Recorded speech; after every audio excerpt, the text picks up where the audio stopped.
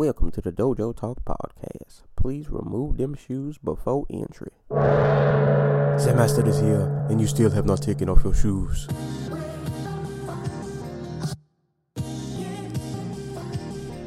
Yeah.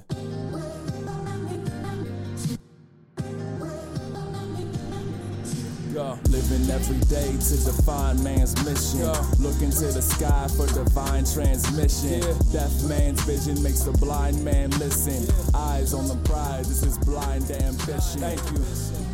Welcome to another edition of the Dojo Talk Podcast. I'm your host, Serial Sensei. We are on episode number 104. I am, of course, joined once again with my co-host, Anti-Cool. What's going on, man? I'm doing good. Welcome to the Peppa Pig Appreciation Hour. For all our UK viewers.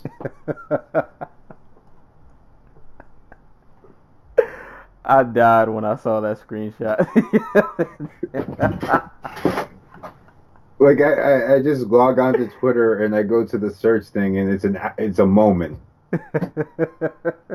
It's just a bunch of British people cursing at Channel 5. I would be livid. I'm trying to watch a tension fight, and you gave me Peppa the Pig. Well, no, it was Gegard Mousasi, Rory McDonald. Oh, I couldn't remember which card it was. That is, ooh, boy. This is what happens when you stretch 6 fights into like 4 hours. But Peppa though, like it was reruns. This was early in the morning over there. Oh, so they had to get their early morning cards. Yeah, you got like all the 6-year-olds who get up before their parents. They gotta be occupied, so they just turn on Peppa Pig. Oh man, yes. Shout out to you guys for enduring the those hardships. Shouts to the people who stayed up. So what? Like, let me think. So the card started at 10 here, and it's about 5 hours ahead there. So it's like 3 o'clock in the morning when the card starts, and like 5, 6 o'clock there when Peppa Pig gets turned on.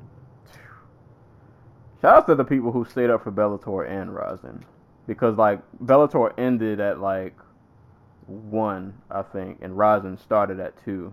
Well, no, Bellator ended closer to 1:30 because I know this for a fact because I fell asleep and I woke up at 1, and Rory McDonald was walking to the cage. Man, yeah, some of y'all are troopers, man. I crashed after that Bellator card was over. But we'll get into that in a little bit. Quick plugs, as always. You can check us out on YouTube, SoundCloud, iTunes. If you're iTunes, please rate, subscribe, and leave a review. You can also listen to us on Google Play. You can hit us up on the Facebook page. Just type in Dojo Talk Podcast on Facebook, and you'll find us there. You can send questions to dojotalkpodcast@yahoo.com. And you can hit me up on Twitter @SerialSensei and all that good stuff. Top cities for the week. Coming in at number 1, Chicago, Illinois. Coming in at number 2, Denver, Colorado. Coming in at number 3, Atlanta, Georgia. Number 4, Miami, Florida. Number 5, Seattle, Washington. And tied for number 5 with Seattle was Des Moines, Iowa. And Dallas, Texas. So, shout outs to you guys. Shout outs to all the listeners all over the states. Shout outs to our Tumblr folk who post and reblog. Shout outs to the Twitter people who post and reblog. Definitely appreciate it. Speaking of Seattle, I don't like. I think I made it pretty clear in the past. I don't care about football, but Sunday makes it unavoidable on Twitter. Are they losing? No. So Earl Thomas. I don't know who this man is. He is flipping off the Seattle bench. He mind you, he is a Seattle Seahawks player. Yeah. But from what I can tell, he's flipping them off because he held out for a higher salary. I guess they strong-armed him to come back to play.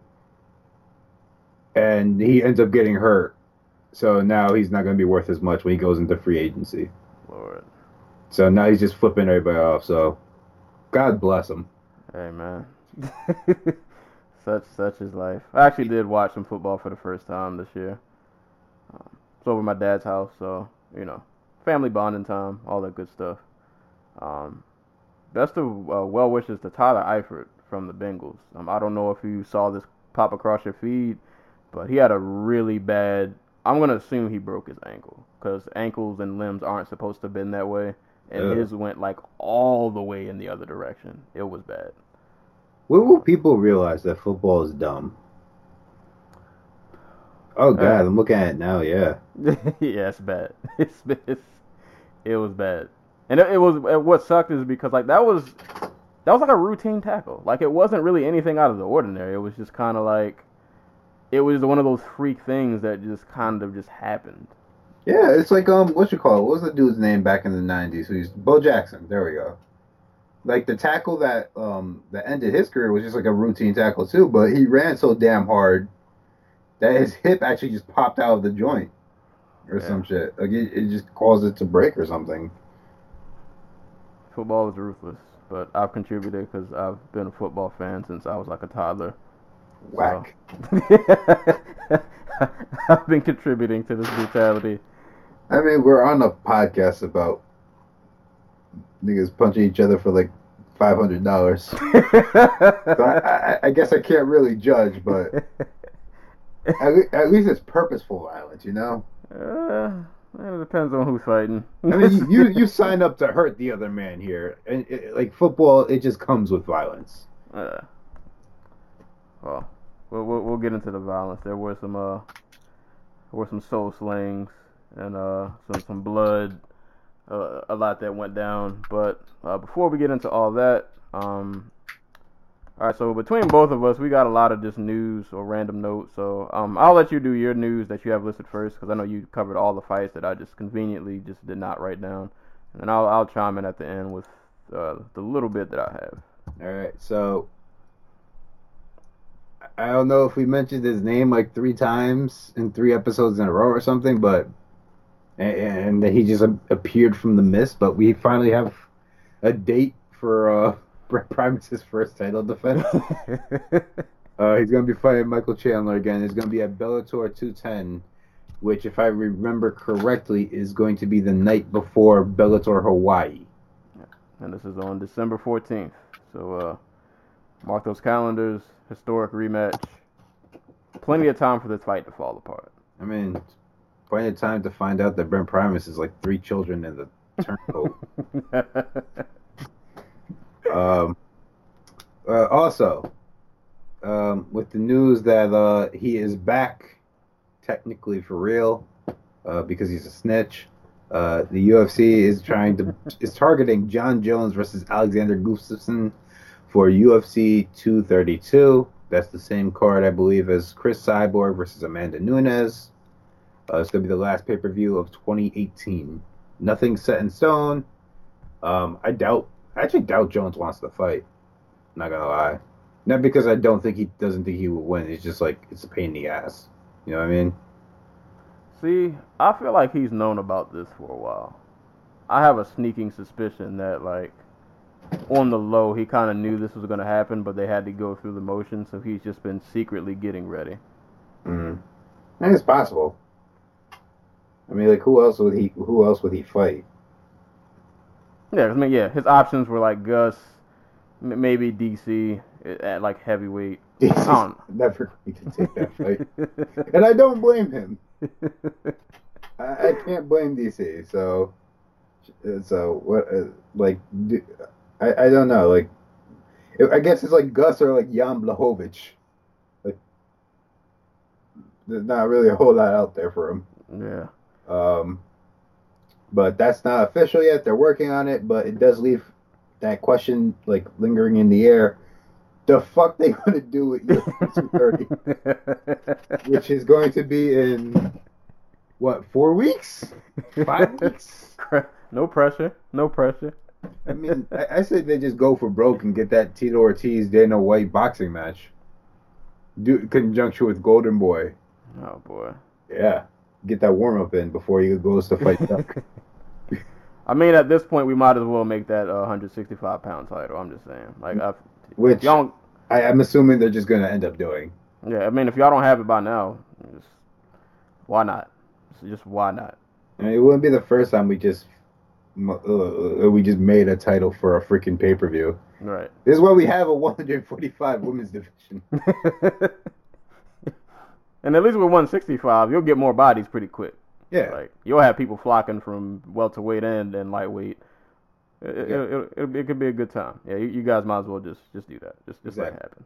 And you can get RDA versus Nate Diaz too, or Poirier, which is great. Also, I guess we should bring that up then. So Dustin Poirier and Nate Diaz took it upon themselves apparently to just state outright that their fight at UFC 230 is going to be for the inaugural UFC 165-pound title. Mind you, nobody told the UFC. And Dana White's been pretty vehemently against it. So, but they're still going along like it's going to be for the 165-pound title.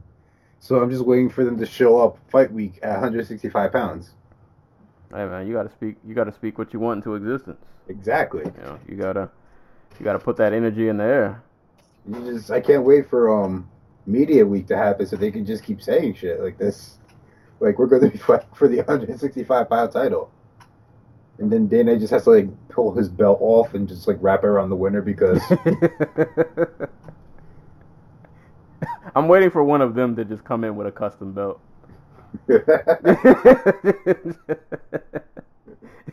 Like, their camps have already mutually agreed, you know, we got a belt design and we got a presentation set up. This is already all worked out. This would just be like a running joke that they'll have for like the rest of their careers.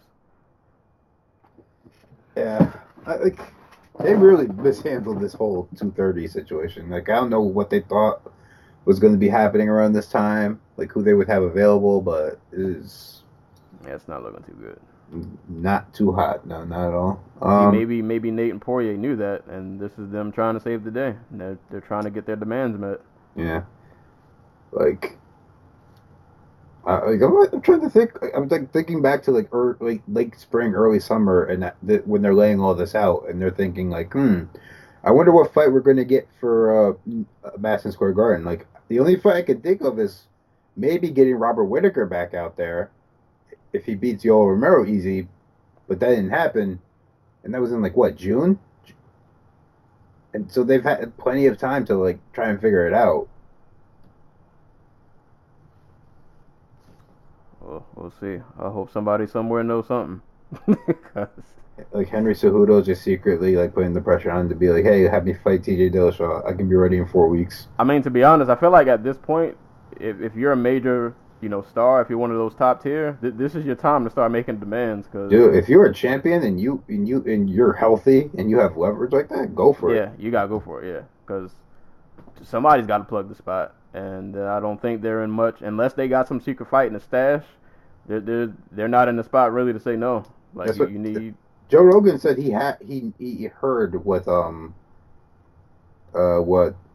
like the main event was, and he's like, it's gonna blow everybody away. I'm like, they don't have anything that can blow us all away. They're already bringing back Brock for a title shot, but that's not going to be until like 2019. It's gonna be like GSP and Anderson 30 years later. I mean, that's the fight I thought they should make. Like, why not? It'll probably be that. But I think, is Anderson still suspended? I don't know. That's a good question. So, like, and it's from the sounds of it, GSP is not, like, healthy enough to fight, so. I don't know. A lot of people say they're not healthy enough, but when the paycheck is right. Shouts to Yoel Romero trying to get himself a light heavyweight title fight. Man. Listen, man, when the money starts adding up, you'll find a way. You will find a way to make it happen. Right. So, just last bit of fight announcements. Mark Hunt is going to be fighting Justin Willis, and Tyson Pedro will be fighting Shogun Rua at UFC Adelaide, which I believe is also in December. And over in boxing, we got the next date for Vasily Lomachenko. He's going to be fighting Jose Pedraza in a unification bout on December 8th on ESPN. So that's all I got for fight news. There's probably more, but I missed it. So the news I have, I don't have any actually fights announced, just like news and notes that have happened throughout the week. Excuse me. Kajan Johnson, after dropping his split decision to Rustam Kabalov, looks like his UFC career has pretty much came to an end. This has nothing to do with Project Spearhead. Yeah, look the other way. Wink, wink, nudge, nudge. So I think Al Iaquinta is the only Project Spearhead fighter left. Which is crazy when you think about, because it feels like he should have been the first one gone. I don't know. We'll see. But best of luck to him, though, man. Hopefully he lands somewhere else. In other news, the UFC has altered their anti-doping policy. I found this pretty interesting. I don't know why this wasn't the thing from the get-go, but that's neither here nor there. So what they're altering is basically violations won't be announced until after the resolution has been, come to and completed. And the quote that I saw, and I didn't even write the gentleman's name down, but the quote is, "If an athlete has a positive drug test, we aren't putting them in a fight until their case is resolved. But what we can do is give the athlete an opportunity to educate their issue without the public rushing to judgment." So, in a nutshell, I guess this can kind of help avoid situations like the JDS situation. So we're just gonna get like guys pulling out because of injury, but it turns out that like they had a USADA violation. And that's what I was wondering. I was like, I don't think there's a way that you can can't hide it. Like, right. We're gonna know if you pulled out like 3 times. It's like, all right, bro. Like, you gotta stay off. You gotta stay off the gram too, because like you can't be like Brad Tavares and just train through injury. So, yeah, but I just thought that was interesting. So I don't know. Hopefully that. I don't know if that'll make things run smoother. I mean, if anything, though, I do agree that results shouldn't be. You shouldn't be throwing out quote unquote potential, and then you still have them go into a fight, and you don't even know what's going on. The case hasn't been concluded. So in that regard, cool. I agree with it. Hopefully. Go ahead. No, I was gonna say hopefully it leads to some kind of positives. I would hope. Or did you have something to add on to that? Brent Akamoto got some push, a lot of pushback from fans over something he tweeted about John Jones, where he was like, if an organization spends 15 months to just reduce a dude's suspension, one they wouldn't have given because they found that he had no motive to cheat. Like, are they really doing their job? And I kind of agree with him. So, like, when these potential violations, like, I don't know why the turnaround for all these drug tests is so slow. I don't think it's a USADA problem. It's probably a drug testing thing. But until you get that solved, like, nobody should be waiting like 2 months to get their like B test done. You know what I mean? Right. So. Yeah, you were thinking an organization this big, like this should flow a lot smoother. I mean, we just found out that like nobody cares, and no drug testing organization in the world is worth their salt. Shouts to WADA.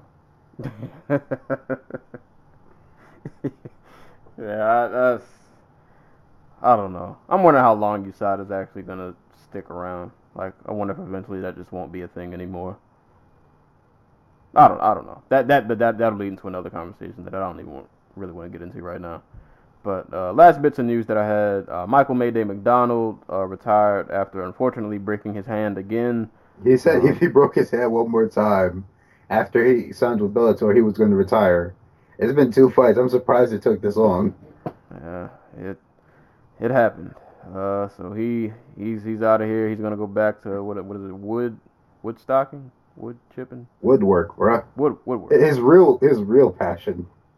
God. Like, if you know anything about Michael McDonald, it's that he likes carpentry way more than he likes fighting. Kind of sucks though, man. Like, at one point, this guy was like, in his UFC rise, he was starching dudes. Yeah, this is what happened when you just like your only training partner is your brother, and your brother's the type of dude to come out his Tachi Palace fight with like his best friend rapper who sucks ass. Like, Just think about it in hindsight. Like Brad McDonald, it seems like the polar opposite of his younger brother, who is just like this conservative Christian dude. He's just coming out here with like, yeah, no, we shoot people. Gotta have the yin and the yang. You gotta have the balance, you know. Who's the yin? Who's the yang? That's I don't know. But no, it kind of sucks though, man. This dude was like at his peak, was like one of the top bantamweights.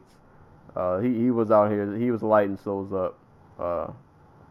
I'll never forget what he did to my homie Miguel Torres. he was lighting people up out here, man. But best of luck to him. But I assume if he's passionate about woodwork, he'll find his way. But best of luck to Michael McDonald. And the last note, HBO and boxing. It's a wrap. It's over, done, finito. However else you can say no or done in any language you can think of. No mas. Yeah. They're out of here. Last event is going to be October 27th. And that is headlined by Daniel Jacobs and Sergey Derevyanchenko. I probably said that terribly wrong. But, yeah. So after October 27th, there will be no more HBO boxing. They will be calling it a wrap. So I guess would that just leave Showtime and ESPN and Fox and The Zone, like and ESPN Plus, like this is a loss for boxing. Don't get me wrong, but in 2019 there will be more money spent on the televised and streaming rights stuff. Well, you know, obviously streaming because streaming's very new, but there will be more money spent on boxing in 2019 from these vendors than ever before. I'm not sure how that is a function of like making good fights, but if you're a boxer and you're heading into free agency in like 2019, like you are, and you're like a world champion, like the gold is right in front of you. It's like right in your face. Like there's gonna be somewhere upward of like $200 million spent on the sport.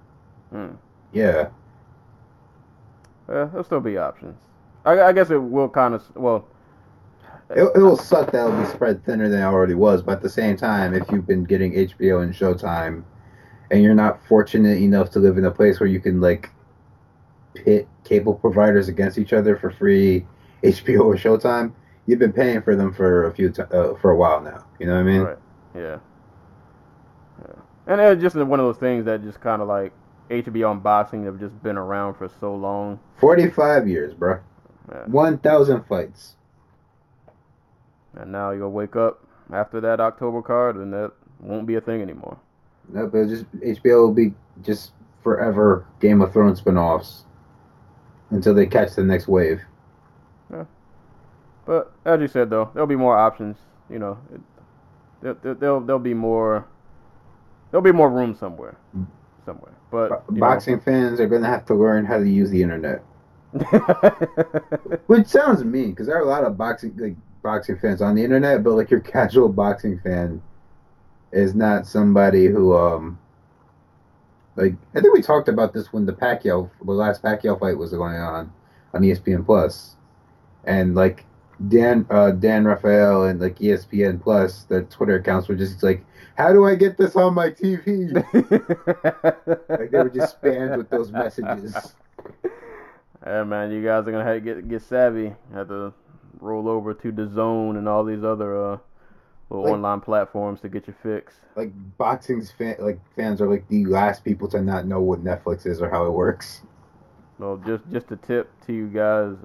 If all else fails, if you know what an HDMI cord is, you know, if you can get it on your screen on your laptop, just plug your HDMI cord into your TV. Hopefully your TV is new enough that it has an HDMI cord. If not, whip out those old, what is it, red, yellow, and white video cords. Yeah, figure it out. If you still have a red, yellow, and the AV cords, you know. Oh man. Like I imagine they all have like the big box set TVs that are like that take up like half your living room. And They still turn into like Channel 3 to play PlayStation. Like you leave them on too long, the temperature in the room goes up like 10 degrees.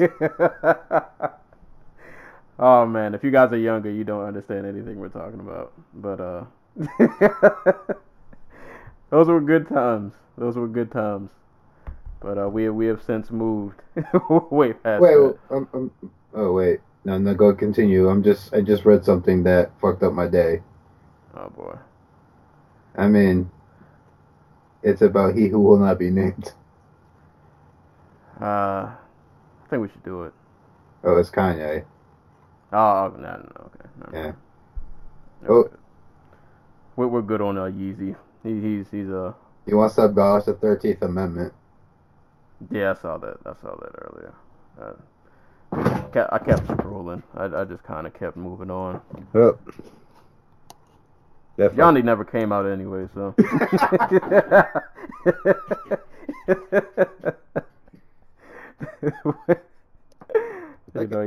Yandi wasn't a thing. You see, if it was me, I would have just been like, it's on tour somewhere. Go find it.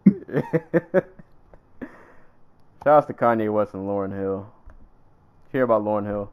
That she's just kind of she's been losing her mind for years. She canceled. All right, so this is a side rant before we talk about the fights, but I had to talk about this because I just. Oh, well, if you want to finish up the news real quick then, because we still got a couple news stories and okay, go. There's two of them are sad. And yeah, I forgot. Yeah, we do got to get to those. Yeah, and then one is really funny. Really funny, but let's do the sad ones first so we can. All right, so UFC fighter Abdul Razak Al Hassan has been charged with sexual assault, as is former world champion Floyd Mayweather opponent and recent mainstay on Fox for some reason Victor Ortiz, who is being charged for both sexual assault and rape. So sad bit of news. I want to say I shouldn't, I didn't see this for Victor Ortiz, but at the same time, I could totally see him being just the worst type of person. I don't exactly remember what Al Hassan's charges were. I remember, and don't quote me on this. Something about the story. Was he a bouncer? Yes. I think at like a club, and some girls were drunk, took him home. One of those kind of situations. It seemed kind of messy. Yeah. It seemed kind of messy. But me personally, I don't like to throw accusations till I get facts. So I'm not gonna jump out the window on the guy. But that story did just seem kind of messy. Yeah. So I hope it's not true, but if it is, you're out of here, bro. Like you're out of here. Yeah, but, same with Victor Ortiz, who has a fight coming up, I think. Yeah. But just to cleanse our palate before we move on, I actually have two stories here that are really funny. Do you know who Billy Joe Saunders is? Where did I see? I saw his name like the other day. He is along with, I guess, formerly along with Golovkin and along with Canelo, he is a middleweight champion in boxing. He is notorious for kind of just being the third wheel in the division, but he was also in the press a little bit because he said Canelo, who's failed like 2 drug tests, should have been banned from boxing for life. Oh yeah, okay, yeah, I remember this. So the next obvious step in his story is that he tests positive for drugs for his upcoming fight. I don't remember the drug exactly that he tested positive for, but it was a weight cutting drug on a voluntary test. I don't know what's going to happen with the fight. It was actually one I was going to go to because Katie Taylor is going to be fighting on the undercard. It's in Boston on the 20th, I believe. So good job, Billy Joe Saunders. You did it. Boy, how life comes full circle. Yeah, it's poetic. Oh boy. But our absolute last bit of news, which is still hilarious to me, is that the Bellator welterweight Grand Prix champion, the man who will win himself $1 million, will be paid that $1 million by no one other than Mr. Curtis 50 Cent Jackson. Who was popping bottles with Douglas Lima. That power money is spreading down. It's trickling down. Oh man. I will say though, like, did you see they put the camera on him during the fight? He looked like he was focusing really hard on that fight. Dude, 50 Cent is a legit combat sports fan. Like he was super focused. Like when 50 Cent likes something, he goes all in. Like you saw that picture he took at his son's birthday party of like himself dressed up as Cyborg. Yeah. So like when 50 Cent likes something, he goes all in. I'll give him that. I was gonna say, like, if it wasn't for power, I'd be wondering, like, where the fuck did that $1 million come from? Like, this man claimed bankruptcy like 3 years ago. Hey man, he's doing something right. I mean that's cool though. You know, extra mil. Yeah. Well, are they trying to match PFL? Is that what this was? Was this a power move? This was a smart move. Like they got somebody else to pay the money that they promised their fighter, as opposed to just paying them out of pocket. Hey man, yeah, that's a good move. And now 50 Cent, anytime he's in town or Bellator's in town, he's just good, easy Instagrammable moment for a guy who has like, I'm sure like 50 million Instagram followers. So free publicity. I like it though. Like I feel like it's a good. It's just a different look for Bellator. Like they're just stirring up the pot a little bit. Like get people talking. On one hand, it's not like they got like a Jay-Z or a Dre or like somebody who like 50 Cent's kind of a punchline. Just because like he's a 40-year-old man who acts like he's 15, who's out here trying to troll people. You know, I wouldn't say trying. He is very successful what he does. It doesn't have that same cachet, I guess I'm trying to say, but like it's still a good look. They got an outside investor to invest $1 million into something, and all they got to do is hawk his his liquor. Yeah, it's not a bad trade. So I wonder because the funniest fucking thing during the whole Bellator card was hearing, who was it? Was it Ranello? Yeah, say get the strap. Get the strap. It's like, Mara, I never want to hear you utter this phrase again. Delete that from all the little notes you got on the table. His apparel line, get the strap apparel, which I'd never seen anyone ever wear. Oh man. That's funny though, but you know, shout outs to Bellator out here making moves. You know, trying to spicing things up a little bit. I'm looking at it now, and it's just 50 Cent with like his the typical like New York jacket on that says "Get the strap," and one is with him with a pistol, and the other is with a water gun. I just hope somehow that $1 million doesn't somehow disappear at the end of the tournament. 50 Cent was just like, just kidding. That would be the ultimate troll. Oh man. 50 Cent's like, Viacom, y'all can fuck off. Right. Oh man. But I guess that's I think that's all for news. News and notes, yeah, that's it. Yeah, news and notes throughout the week. I was gonna elaborate on the Jones Gus thing, but I'm gonna give it a while. I'll give it a little bit before I actually really dive into that fight. But quick Lauryn Hill story that I saw. If you're buying tickets for Lauryn Hill in 2018, I don't know what you're doing with your life. You're playing yourself. Yeah. Listen, man, I love the Fugees, the score. You know, I love Miseducation of Lauryn Hill just as much as the next person.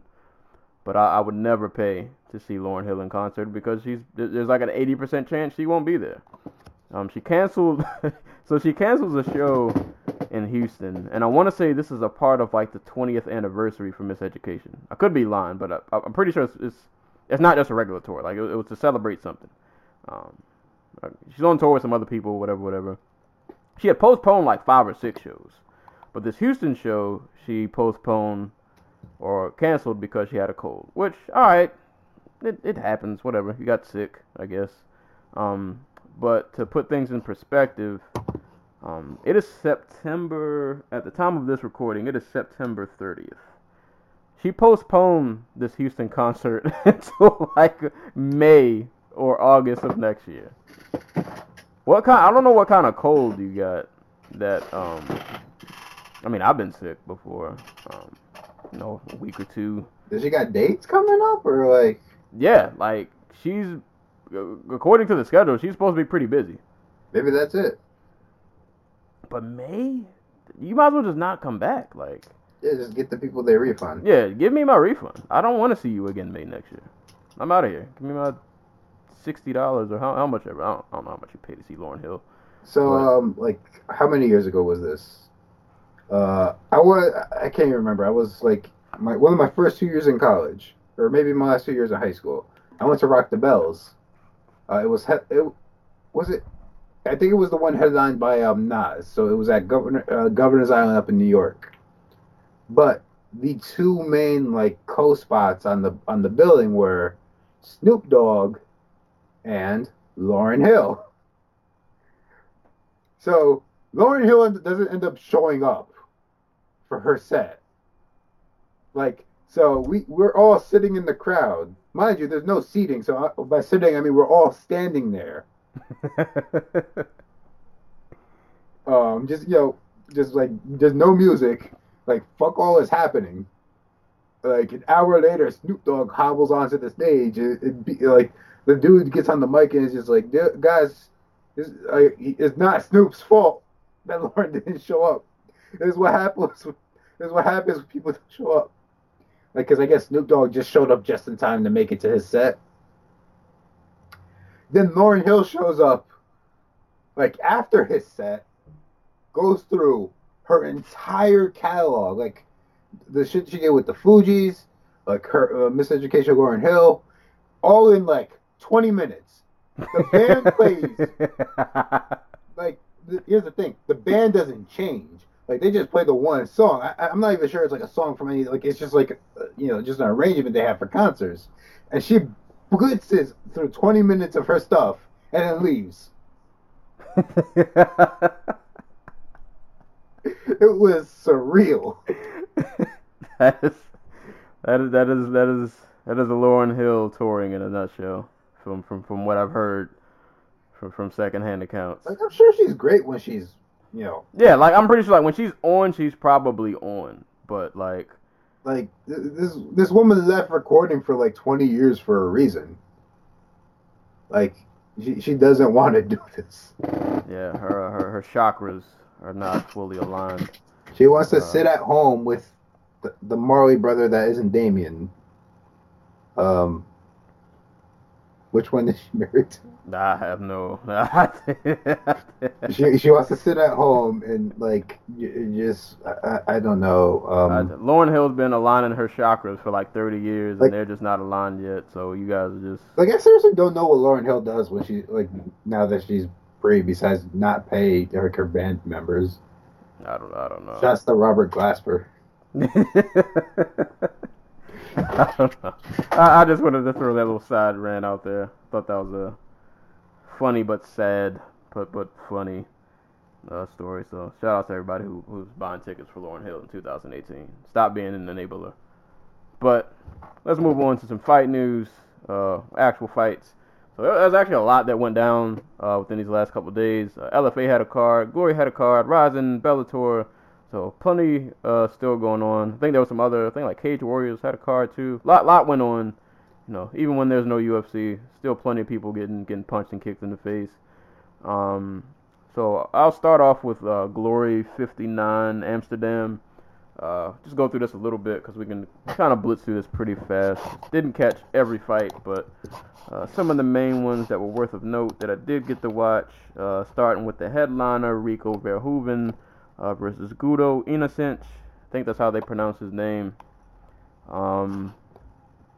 I don't know. It's kind of Rico being Rico. Like, Guto didn't really have much for him. Wasn't the most exciting of Rico performances that I've seen as of late, but So it was It a was Rico. still- It was a Rico Verhoeven performance. Is what you're saying? it was still a one-sided 50-45, you know. Yeah, Gudo didn't have much for him. Like Rico just kind of picked him apart for the better of 5 rounds. Not a lot technical wise to get into really. You just if you've seen Rico dismantle people for 5 rounds, it was kind of like this. But I feel like this one, it wasn't as. I've seen him like technically break people down, and it actually looked like, I don't want to say exciting, but like you're kind of impressed. Like, ooh, like he's really beating the brakes off this guy. And I feel like this wasn't that. Like it was one-sided, but it was kind of like, I'm just kind of waiting for this to be over. Yeah. But to Rico's credit, he's kind of so good that like nobody really has anything for him. Like most of the guys they throw in there, he's so many levels ahead of them that it looks boring. Well, he's just big. Well, he's big and he can fight for like a hard 15 minutes. right. Which you can't even find such a dude in the UFC that often. UFC, yeah, like for a dude his size, like he can go. Right. Yeah, he can go the whole time and then not really tired out. And even a slightly winded Rico is probably still a full, you know, Rico being half winded is probably like your full. So it's like it doesn't really matter. Like Rico gonna Rico basically. So shout out to him, man. He went out and did what Rico does. I think that was like his 5th or 6th title defense. At this point, I have no idea who they're gonna bring in to beat or challenge this guy. But you know, Rico gonna Rico. Yeah. I mean, this dude. We're talking about some dude who fought Bigfoot like last year. Like, let's be real. Like, there is no heavyweight kickboxing division. They all left. Like, Ayers retired, LeBanner retired. Well, Ayers is dead. Rest in peace. What's his name? Honestly, I feel like after like the Gita Gita era, Yeah, Gita like- retired. Spong is doing MMA for some reason. Who else? Saki is Saki even fighting anymore? yeah. Oh, I don't know. Spong's doing boxing. Saki's doing MMA. That's what I meant. I'm thinking of the other dude. But So the only one left is Badr Hari. He's that's it. which is crazy because he was the last one. I assume he would have been way gone by now. He's still out here, but they fought already. But, Yeah, I mean, nah. Like, soon enough, like, freaking Rico's just gonna have to fight like Derek Lewis. right. Here's Josh Copeland. Here's Jared Rosholt. I mean, like Rico might as well just get into MMA, and I think he's fought in MMA before. Yeah, once or twice, I think. Yeah. He might as well just make the step. Like, I think he's just like comfortable because like he gets paid like pretty well. Yeah. Not just by Glory, but like he's sponsored by like Mercedes Benz in like the Netherlands. So like he's like living comfortably. I'm sure he's not like a multi-millionaire. But he's not struggling. But Yeah. the dude's By not any hard means. for yeah. A bit of news. While we're recording, Sean O'Malley's out of UFC 229. Ah. Hi guys, Sugar Show here. I want to be the first to let you know about what's been going on. As many of you may have seen, the UFC announced this week that they are no longer announcing potential violation of the USADA program because of a high number of unintentional use cases under the program and are instead waiting until the end. I find myself caught up in one of these exact cases right now. Even under the new policy, my case would not be public right now. I feel it's important to be upfront and honest with my fans about why I'm not fighting next week. Are these guys gonna show up for cards and just like nobody bothered to tell the audience that they're not fighting? If O'Malley had not said anything, nobody would know until like he didn't show up for an interview this week, right? Yeah. It's crazy because I was just listening to an interview with him, and they were asking him about his foot injury, and he was like, "Yeah, you know, My foot is it's pretty good now. Like he was saying, like he's not running on his foot, but he can pretty much do everything else. And like everything seemed like it was a go. Yeah. And now we got this. So I've been working with Jeff Novitzky at the UFC. I believe that we have already identified a dietary supplement that would have caused this. We sent remaining samples from the bottle I took to the USADA lab, and as well as a full sealed bottle. I'm told that testing of these supplements can take as long as 30 days. Jesus Christ. I will continue to update you all about the findings, but I fully expect the results will be where I already know that I did nothing on purpose. I do nothing on purpose too, Sean O'Malley. It just kind of happens. And like, come on, man, you can't tell me Sean O'Malley's out here roiding. I mean, I could believe it. I wouldn't. I don't know. I don't know. I mean, he's not roiding. He's taking something to just stay in the gym longer, probably, if he's doing anything. This is a mess. You know what? I think baseball had it right when they just turned the blind eye and they just let everybody just... I mean, it makes the game so much more fun. Like, at this point, like, I get it, man. You don't want people to cheat. I understand. They don't want people to die. I think that's their main concern. But it seems like in the quest to clean it up, they've somehow made it worse. Like... Because I'm convinced that, like, a lot of these... I mean, we've seen it, though. Like, a lot of these potential doping violations, some of them turn out to be nothing. Like, how long did JDS have to sit out only for us to find out that it's like, oh, you're clear, you're good. Nothing to see here. And it's like, why are we doing this? I don't know. Just give everybody roids. Just... I don't know. Make it mandatory like this is the WWE. Right. like no no more flyweights, no more bantamweight, no more featherweight, lightweight, welterweight. Everybody's just a heavyweight. Right. It just seems so sloppy and inefficient the way it's... Like, I understand what they're trying to do, but it seems like there's got to be a better way to go about this. I don't know. I don't know. But I hope he gets cleared. I hope it's nothing crazy. That kind of sucks though, man. I was looking forward to kind of seeing him on that card, but it is what it is. But back to Glory, co-main event, which is a fight I definitely want to talk about. Oh wait, really quick. Rico Verhoeven looks like the villain in like an '80s movie, who would like make a pass at your mother before he tears down the nature preserve where you play with your friends. Rico's definitely making a pass at moms.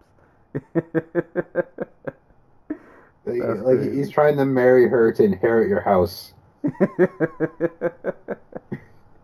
They just need to give him like an evil mustache. Like, that's all he's missing. He's got the build, he's got the hair. He just needs the evil stash, and he'll be on his way. But co-main event of Glory 59. We had a unification title bout. All right, forgive me, Lord, forgive me. I'm gonna butcher this to death. Pech Monrong, Yat Mukau. Pech Panaram. I'm just gonna call him Pech. Pech Panarang. Yeah. We had Pech versus Robin Van Roosmalen. It's not very rare that I've ever uttered this sentence in my life, but Robin Van Roosmalen got worked. And it's very rare. I don't think I've ever said that before. I think the last time we said that, like, he lost to like Sidichai. Yeah, Sidichai and the wristy fight. Yeah. Oh, that was a good night. That was a crazy night. Oh, dude, I was there live. Oh man, I was losing it while watching that from home. Nah, man, Pech just really just legit just outworked him, and it just...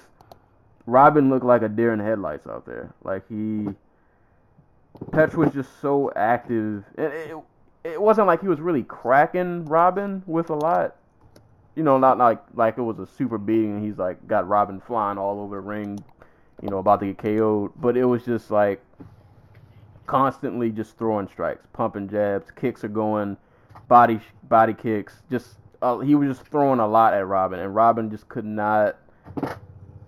He just couldn't get anything going. Like it was like he never got started the entire fight. Yeah. I thought this is a rematch from their God, I can't remember when the first fight was. Not too long ago. It might have been last year. Yeah. I thought Pitch Panaram won that fight too, if I remember correctly. So I don't know, just vengeance because he won every round. Oh yeah, clearly. Yeah, this fight was not close.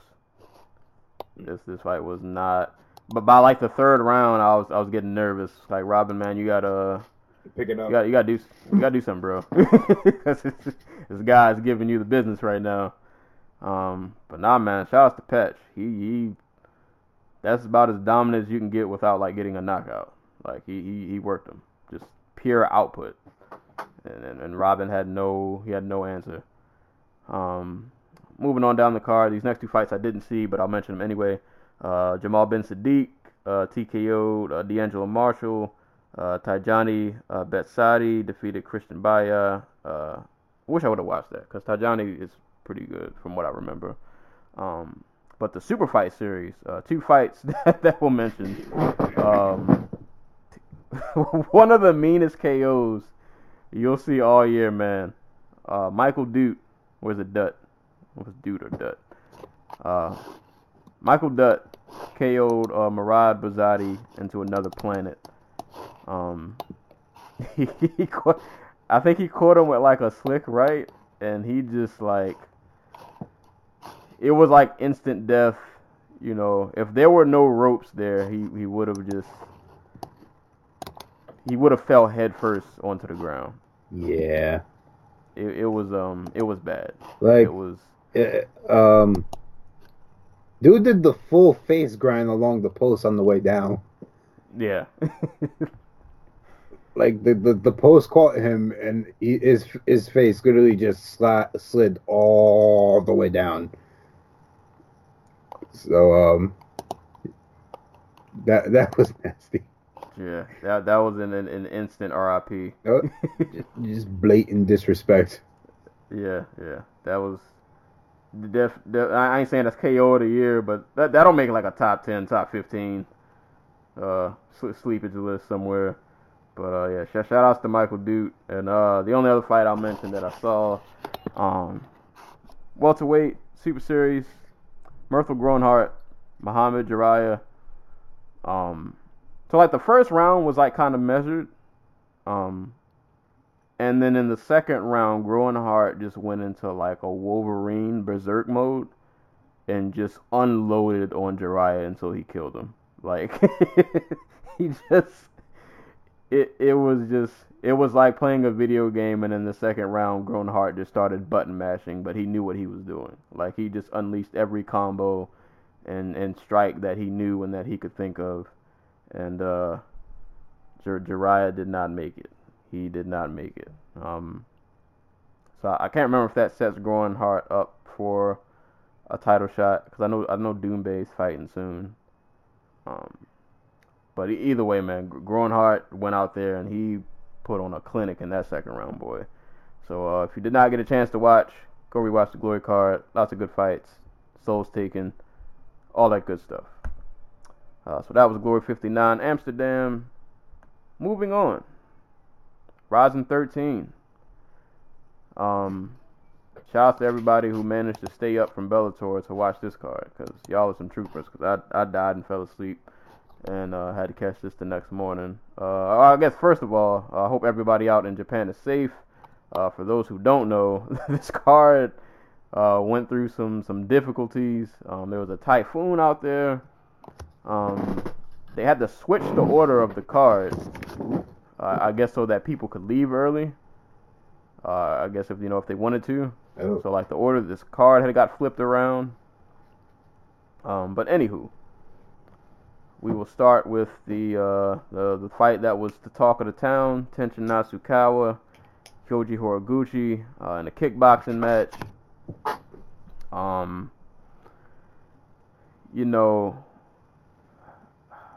don't even know where to start, man. It was pretty, speaking of poetic, I think it was pretty cool that Kyoji Horiguchi, 2 weeks after his mentor Kid Yamamoto died, goes out and has a kickboxing match against arguably the best kickboxer in Japan. Right. And I mean, to his credit, I mean, he lost a unanimous decision. Mm-hmm. He managed to get a few good strikes in. He had a few. He did really well. Yeah, he did. It was an interesting like style contrast because like Kyoji still fought like he kind of fought like it was still an MMA match. Like still same stance, still kind of those leaping kind of like in and out strikes. So it was kind of just cool to kind of see that style clash. And he definitely caught Nasukawa with a lot of good strikes. Like he definitely held his own. I guess as best as one could. He also had some double legs. He did. like some pretty blatant ones too. Yeah. Like he read the. Like he would do the leap and punch and then go to the double leg. Just kind of out of instinct.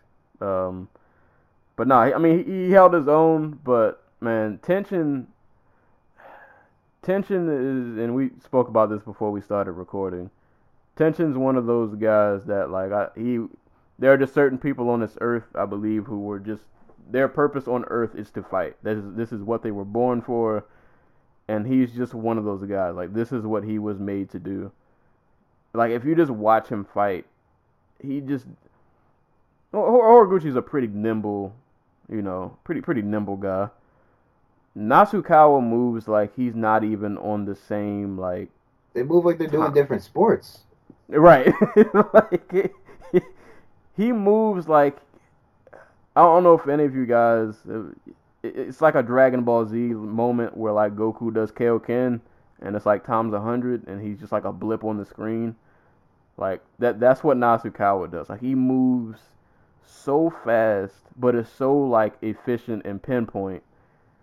Like props to Horiguchi who like he got caught with like a head kick and he made it through that. Tension did one of those little rolling. Was it a rolling thunder? He caught him with some kind of. Yeah, he landed. Yeah, landed. And immediately got up and proceeded to continue punching. Like he was getting off. Like he kind of did what Tension does. Man, this dude is amazing to watch fight. Man,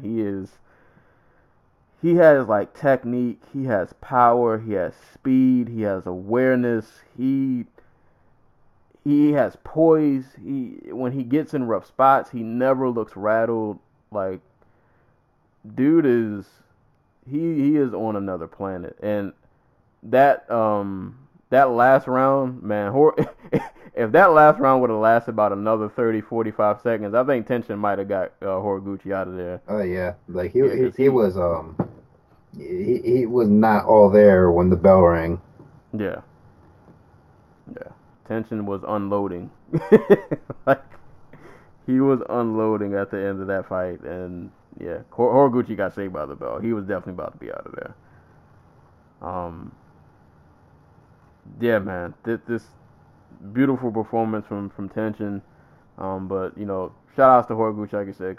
Considering just all the circumstances, I'm pretty sure this week for him has not been the best week. And he still went out there. He still performed. He still held his own. Nothing to hang your head and be ashamed about. And it was cool to see that. I don't know if you noticed. It looked like he was having a blast out there. Oh, absolutely. Dude was he was literally smiling for like a quarter of the fight. Like, he was having a blast out there. I don't know if him and like Tension Nasukawa are like boys, like close or anything, but like they have trained together in the past. Like they're not, I wouldn't say hostile, but you know what I mean. Like, so it makes sense that like he's out there with somebody he knows and oh well.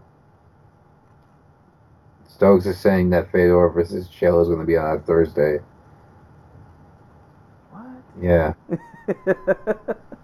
Bellator, what are you doing? We'll come back to that, but no, it makes sense that he's out there having fun with somebody who, he's put in work in with before. So, and this was all just a game jump. Like, what's the worst that happens? He goes out there, he gets knocked out by the best kickboxer in the sport. Right, and a fight that you just that you took to see how good you could do. Right. Like you weren't supposed to win this. Like you holding your own is basically like a moral victory. Yeah, exactly. Like we talked about last week. Nobody remembers the fact that Masato beat Kid Yamamoto. They remember Kid Yamamoto putting Masato down. And I mean, if we're being honest, Kyoji did better against Tenshin than some of Tenshin's other people that he's fought. Yeah. Other people who are like actually like legit, kickboxers have been doing this their entire life. He held his own better than some of them did. So, kind of is what it is. But great main event. Tenshin is just out of this world. But shout out to Horiguchi. I'm glad this fight did happen. It was fun to watch. Stokes said, never mind, it's on Saturday. No. All right. False alarm. I'm about to say they're trying to take that PFL slot. But, Tenshin Nasukawa defeats Koji Horiguchi via unanimous decision. So I guess we'll kind of skip around this card because we didn't catch all of it, but there are fights worth of note. Jiri Projaka caught Jake Hume with a right hand. He was never the same after that. I've definitely seen Jiri fight before, but has he always fought like that? It was really weird. Yeah. He had a lot going on. Yeah. It was like a bootleg version of what Horiguchi does.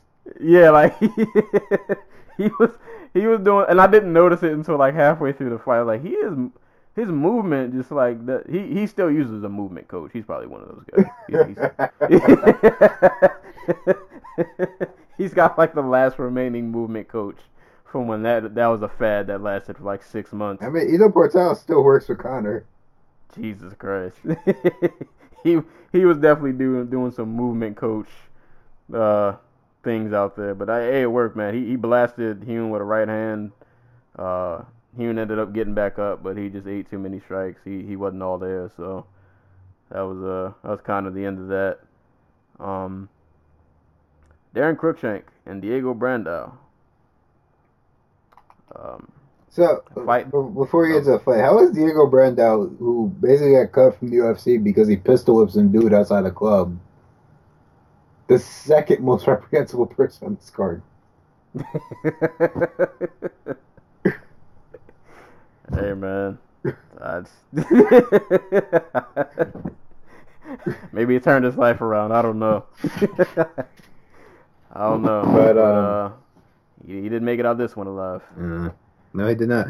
You know what the funny part is? He looked like he was actually like ready to go 3 rounds. For some, like he was still aggressive, but it wasn't like he didn't look like he was about to fade, But right before he died. Yeah. I'm glad Cruikshank found a home over here. Like I feel like Rosin is like really perfect for his style and just what he does. You can just come over here and just have these just fun fights. He can just be nice and flashy. He doesn't have to win every time out to have a job. Right. It's perfect for him because he's a very inconsistent dude. But he's inconsistent in a fun way. Yeah, and his flash was in full motion. He had his spinning back kicks going. All of the flashy, Cruikshank things you would normally see, he was doing. And Brandao, the knee that you don't see. I don't think he was ready. Flying knee, instant death. Right. Like no getting back up, no second chances. Ducked right into it. Yeah. It was oof. Why is he at lightweight? Brandao. Because he didn't want to cut weight no more. I think it's that simple. You know who should be in Rising? I don't know what happened to him since he got cut from the UFC. But whatever happened to Maximo Blanco? Oh man, that's a dude who was built for JMMA. Like I'm not sure if he got like arrested or something. Yeah, I don't. God, I remember once upon a time, my friend, shout out to my homie Davon. I didn't know about Blanco before the UFC. and he was sending me his videos, and he made me sip the tea, man. I was a believer. It did not work out. I mean, he just kept getting into freaking trouble in fights before eventually just like his violent streak just stopped working. Yeah. Like if the Haley fight had happened in the Rising ring, he would have won. Yeah, he just did not pan out. Him and Crookshank would be fun though. He should go over there if he isn't. Who knows what he's doing. Hopefully he's not in trouble somewhere. I mean, as far as I can tell, he's just like not fighting. Oh, Blanco, if you can listen, this podcast somehow makes it to your neck of the woods. Go over to Japan and bring your violence where it'll be appreciated, and they'll just keep bringing you back as long as you are able to throw a punch and a kick. You'll have a job. But that was that fight. Crookshank via flying knee of death to Diego Brandao. Miyu Yamamoto defeated Andy Wynn via wrestling, unanimous decision. But didn't her brother die recently or something? She's Kid Yamamoto's sister. Oh yeah, she is.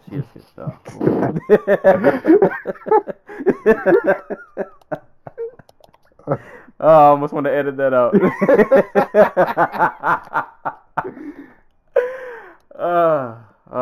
Don't pay me any mind. What was really cool was after she won the fight, she was dropping the back for an armbar when the bell for the third round rang. And she just kind of falls back and leans back, and you see her point up at the sky and just start to cry. It was really touching. She went out there. And it seemed pretty one-sided. I didn't watch the whole fight. I kind of fast-forwarded through it because we were about to record. But the gist of the fight seemed to be, I'm just going to take you down because you kind of can't stop me. Yep. I mean, that's all her fights. She takes them down, and they either submit her or she grinds them out to a win. And that's what she did. This was a rematch, by the way. Wynn armbarred her in their first fight. But she was able to come back and get the decisive win. So, props to her. She's out here doing that at 44 years old. Hey, that's what's up. So, shout outs to her. Next fight, Mirko Cro Cop, Roque Martinez. Fortunately, it ended via doctor stoppage. This was a heavyweight fight. I guess you could say. I will say this: Roque Martinez fought a very good fight. Yeah, he's a decent heavyweight. He can, for a man his size, he can move a little bit. He can throw. He can throw in pretty decent combinations. I was kind of disappointed that they stopped this, and I guess it was because the blood just wouldn't. Yeah, because it didn't look like the cut itself was really that. They're not a big blood sport country. Yeah, because for those who didn't see the fight, they had a moment where I think they were in the corner, and Cro Cop blasted Martinez with a nice short elbow, and it kind of cut him on the very right by his hairline, and blood started trickling down to his face. The cut itself didn't really look that bad, but I guess the blood just wouldn't stop flowing, so they stopped it. In round, actually that was still round one actually, when they stopped it, and it seemed like it was on its way to a decent fight, but somewhat of an anticlimactic finish. But good win for Cro Cop. He's still out here at however old he is. Wasn't this his first fight in the? They didn't first fight since he retired. 6 months ago, 9 months ago. No, see, I don't even keep track of retirements anymore. Yeah. This is either his first or second fight since he retired, basically. Because he was supposed to fight at. No, this was the second fight because he was supposed to fight Roy Nelson at in May. Pulled out with an injury. But they wanted him to face the winner of the heavyweight tournament or something. I can't remember. It's been a minute. But yeah, he fought last December, New Year's Eve. So he's still out here handling business. I'll mention quickly, even though I did not see it, Ayaka Hamasaki defeated Mina Kurobe via Kimura. I didn't see the fight, but I saw just like a picture of the Kimura, and it looked pretty nasty, like she was about to yank her entire arm off. So shout outs to Hamasaki. I will let you commentate this Bob Sapp. Yeah, I'll let you take this. So I guess domestic violence prosecutor, defender, or whatever need money too. So Bob Sapp took another fight. How do you describe the indescribable? Like, Bob Sapp fought. After like 30 seconds, this gentleman, Osuna Arashi, was wailing on him in the corner, like just like straight, flappy left and right hooks.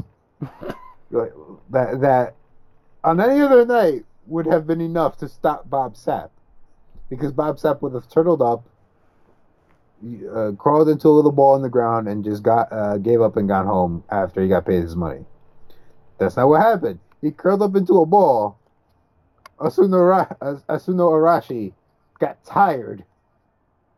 Bob Sapp just like circles out the corner, and the crowd erupts.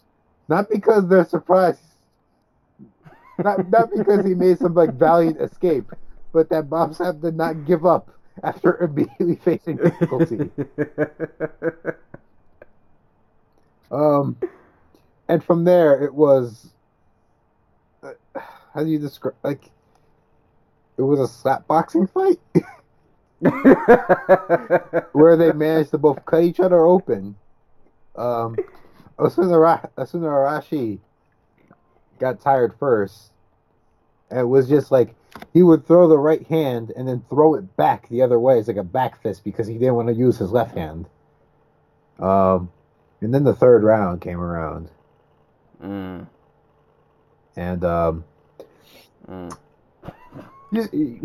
y'all gave so much shit to Kimbo and Dada, but at least they tried, Like, maybe Dada got knocked out by gravity because he threw a punch too hard and missed and just fell over. But at least he showed heart, This was Bob Sapp. Bob Sapp was too tired to chase Osuna Arashi down, and he just kept circling away. And at one point, they were just staring at each other for a solid 10 seconds. And like, this is and this isn't even an exaggeration. They literally like they get stopped. It was like at that moment they both were second guessing like everything. Like, why are we here? Do we really need to do this? Remember that like the gif that was going around after the Andrei Arlovsky Frank Mir fight, where it was just both of them staring at each other, and then like at the bottom they had the little Xbox thing that said player controller not plugged in. It was like that, except the angles, like the angles from like the photo, from like the video work was just like, oh, this is a really tense moment. But you could just tell on their face that they were too tired to walk towards one another, and they didn't want to fight anymore. I feel like they were both looking like, why don't you just go down and then I can win? And then Bob was like, no, why don't you go down so I can win? My first thought when I watched that clip was, oh, they're powering up. It's time for the final attack. Like, I guess man. Bob Sapp credit. He was actually trying to like throw punches. He was just too tired to like actually, do anything except walk forward. Osuna Arashi was just like, I don't want to fight no more. I hit him with everything. I'm really tired. Like, I'm gonna just circle away anytime he tries to come forward. Like, this is worse than Houston Alexander Kimbo Slice. Oh yeah, this was much worse. Like, this, like when we say they literally stared at each other for like a good 10 to 15 seconds, that is a literal statement. Like, they stopped and they looked, and it was just, they were just like, what are we doing with our lives? Right. Oh, and did we mention this led to Bob Sapp winning via unanimous decision? His first win, I believe, in 7 years. I mean, So I'm assuming like somebody backstage. So Bob, you have to go out there and win. Like it's bad enough we signed you while you have all this domestic violence like shit going on in the background. Like if you don't bother to put on a show, what are we paying you for? right. Besides like bad So- publicity. Bob Sapp won out and Bob Sapped. Like, oh my god, I'm watching it again and like like they're not even in the stands, they're just staring at each other. Right. Like hands by the wayside. Hands by the way, Like- just glaring and like breathing really heavy. Bob Sapp's just like lurching forward. Oh, if I can find a still pic, that might be the picture of this episode. Please. Oh god. I even mentioned if with you- like 16 seconds left in the fight, the referee gave them both yellow cards. I didn't know that. So they lost like a percentage of their purse. Oh man. Yeah, if you guys didn't watch that fight. Oh my god, Bob Sapp faking his right hand. I forgot about that. He was trying to like hit him with the jab, so he was just like pumping out his right hand. But it was literally as slow as humanly possible. Oh, And it wasn't boy. even at him, it was like to the left, to the right of him. So he would just like throw it to his right and then throw a jab. That might have been the most heavyweight fight of all time. This is an MMA classic. Yeah, Like that's well, this is on Mount Rushmore with Kimbo and Kimbo Dada, Kimbo and Houston. This is all the Kimbo Slice fights. Yeah, this is up there. This was one for the ages. All the weird JMMA fights. Like Jesus. like this one. This is why we love the sport. We get moments like these that you'll cherish forever. Get people like Tenshin Nasukawa and Kyoji Horiguchi, who exemplify the best of the sport, facing off with in the same ring on the same night as shit like Bob Sapp versus this sumo wrestler. Hey man, you gotta well rounded is Ryzen. But how was that fight? The crowd was into it. Yeah, they love Bob Sapp. They shouldn't. But for some reason, the man is a treasure. I will never understand it, but hey, man, It's all in the smile. That goofy ass smile. The last fight, I guess, I mentioned Manel Cape won via rear naked choke against Yusaku Nakamura. I did not get a chance to catch this fight though, but Manel Cape's cool, so I figured I would throw that in. Yeah. It was a good fight. All right, I watched it. Oh, So- he bloodied up Nakamura and had him like bleeding from the mouth, but he also choked him out along the ropes. So when they went like he was Nakamura went unconscious. So when the ref stopped the fight, Nakamura's head is like leaning up against the ropes with his eyes wide open and blood just dripping out his mouth. Ooh, Yeah, no, it was. that was one of those fatality moments. Yeah, it was like, okay, this looks way worse than it actually was, but I kind of get why people don't like this sport. Yeah, it is. It can be very savage and unforgiving. Oh man, somebody's gonna kill me for that Yamamoto blunder. I mean, you control the show, bro. I do. I could edit it out, but I take my L's. I own up to my losses. See, I would have made us record the whole fucking show. Especially after we just gave this man a whole tribute last episode, and I just completely. Oh, also, shouts to Ryzen for their Kid Yamamoto tribute, where they got a bunch of his old opponents to just talk about him. That's awesome. Yeah. That's awesome. I'm actually kind of mad I did not get a chance to see the tribute. I hope there's like a clip of that, just somewhere, 'cause I didn't get a chance to catch it. Yeah, I saw it on Twitter. I'll send it to you if I find it again. Yeah, so. R.I.P. Kid Yamamoto. Please don't judge me for that blunder. Somebody's angrily typing away and unsubscribing. I mean, I apologize. why not? I mean, it's been a long day, bro. It has. It's been a long day. But that was Ryzen 13. another fun Rising card, pretty much. Like, this is what Rising does, man. They just give us fun fights. Like, this is like the one organization that I watch, and I don't really care about like title shots and who's champ and who's like necessarily the best. I just want to see fun fights, and this Rising gives that to me on a consistent basis. Exactly. So that's what you want. Yeah. So shout outs to Rising. So that was Rising 13. Can't wait for them to do what's his name? What's the Gracie they have on roster who doesn't want to fight for them anymore? Kron. Yeah. Can't wait for Kron Gracie versus Ryan Hall. Kron and Ryan Hall. Yeah. Oh god, after he kills BJ and yeah, that's the thing. But anywho, moving on to the main event of the evening, I guess. Bellator 206, Mousasi versus McDonald went down on DAZN. Why can't we just call it DAZN? No, it is DAZN, but like, why can't we just call it DAZN? It just sounds better. Like DAZN sounds like a beer commercial. I don't know, maybe some secret marketing. Maybe they think that's like what the cool kids would call it. Get in the zone. Auto DAZN. See, there you go. Somebody on Twitter said it was DAZN Corrupt.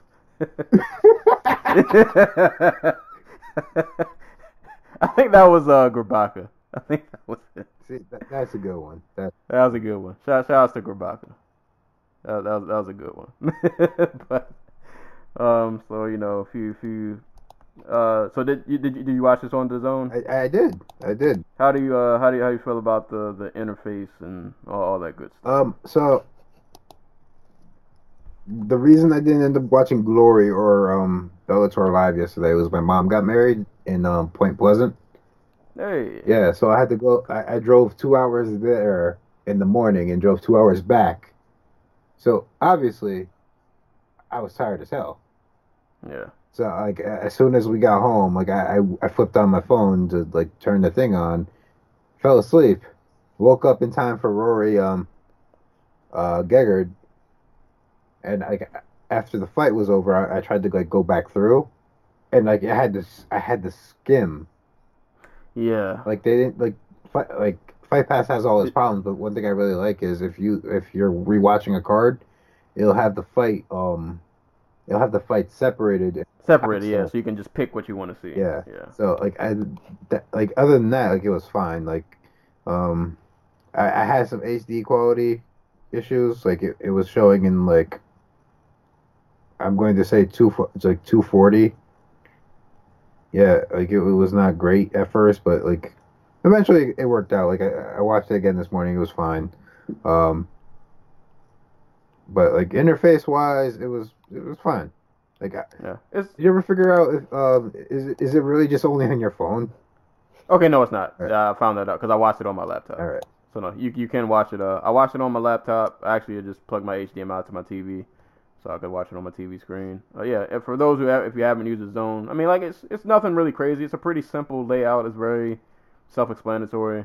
But yeah, like you said, kind of my only drawback that I hope they'll correct is if you go back to watch any card, you can't pick like, oh, I just want to watch Gegard versus Rory, or I just want to watch Aaron Pico. Like you have to skim through the entire thing to find where they're at. I'm looking at it now, and they do have replays for like McDonald, Mousasi, and Jackson Silva, but I'm not seeing ones for like the Pico fight. Like I see highlights. So maybe they upload them later, I guess. So maybe I guess for the meantime they just give you the full stream. Yeah. And maybe at a later time they individually throw them out. But I mean, either way, it seemed pretty cool. But I don't think I'm gonna keep it because I can't pay them $9.99 a month. Paying enough people $9.99 a month. Can't add you guys on the bill. You know, but if so I just found this out because like I just got it yesterday. They have KSW. Oh yeah, like they're broadcasting KSW next week. KSW 45, DeFries versus Berdoff. I knew they had the World Boxing Super Series. They're also gonna be doing that. So like I'm looking for like those are things I want to watch. I'll squeeze this out for the month then. Yeah. Like oh, they had something else that I saw that I was like, whoa, I can't believe you guys have that. It might have been just been KSW. But like they had Groves versus Smith last Friday, which is good. They had Joshua versus Povetkin, which is good. They have all of Matchroom Boxing's cards coming up. Like if it'll change month to month, but I feel like I'm just going to like cancel on the months where they don't have anything I want. And it, like for if they have like a boxing Super Series fight card coming up, I'll watch that. You know, like I'm not gonna sit here and freaking pay the month for Khan versus Vargas or something. Right. I don't really care. But it's good though. They have pretty decent content though. That's good. Yeah, I mean, according to what was it Tom Loeffler, Golovkin's promoter, DAZN, ESPN, and I guess ESPN Plus, Showtime are kind of in like a little proxy war, for boxing content because they're really trying to corner the market on sports. I think Fox is in there somewhere, but they just got they spent a shit ton of money on the WWE, so you know. But yeah, like everybody's just trying to fill their coffers with like streaming stuff. Like they need something to stand out. So like that's where all this money's coming from in boxing, and that's where how Bellator ends up with like $100 million a year deal, despite the fact that Bellator probably isn't worth $100 million. Hey, well, whatever keeps the money bags flowing. I mean, whatever works, because apparently, according to Vanderlei, he's getting paid $1 million for this fight. So I saw 300K. I saw 300K, but he said $1 million. I'm assuming that's with bonuses and shit. But but he lost, so he might not get that. So whatever. Spoilers. Even even if it is just 300K, man, hey, that's not bad. I'll take it. But shout out to DAZN. But on to the card. Bellator 206, starting from the top. Gegard versus Rory. So I tweeted right before this fight started. My hot take for this fight. I don't even know if it's really a hot take, but I said that this fight would start off slow, and then by the time it really got going, that Gegard was going to give Rory the business. And that was kind of what happened. Yeah, even though I won't say it actually started off slow, because he got to that jab pretty quick. Gegard jabbed Rory. I don't know what the count was, but it seemed like 1,000. And these were like some of the stiffest jabs that I've ever seen. Like he was snapping Rory's head back like constantly. Right.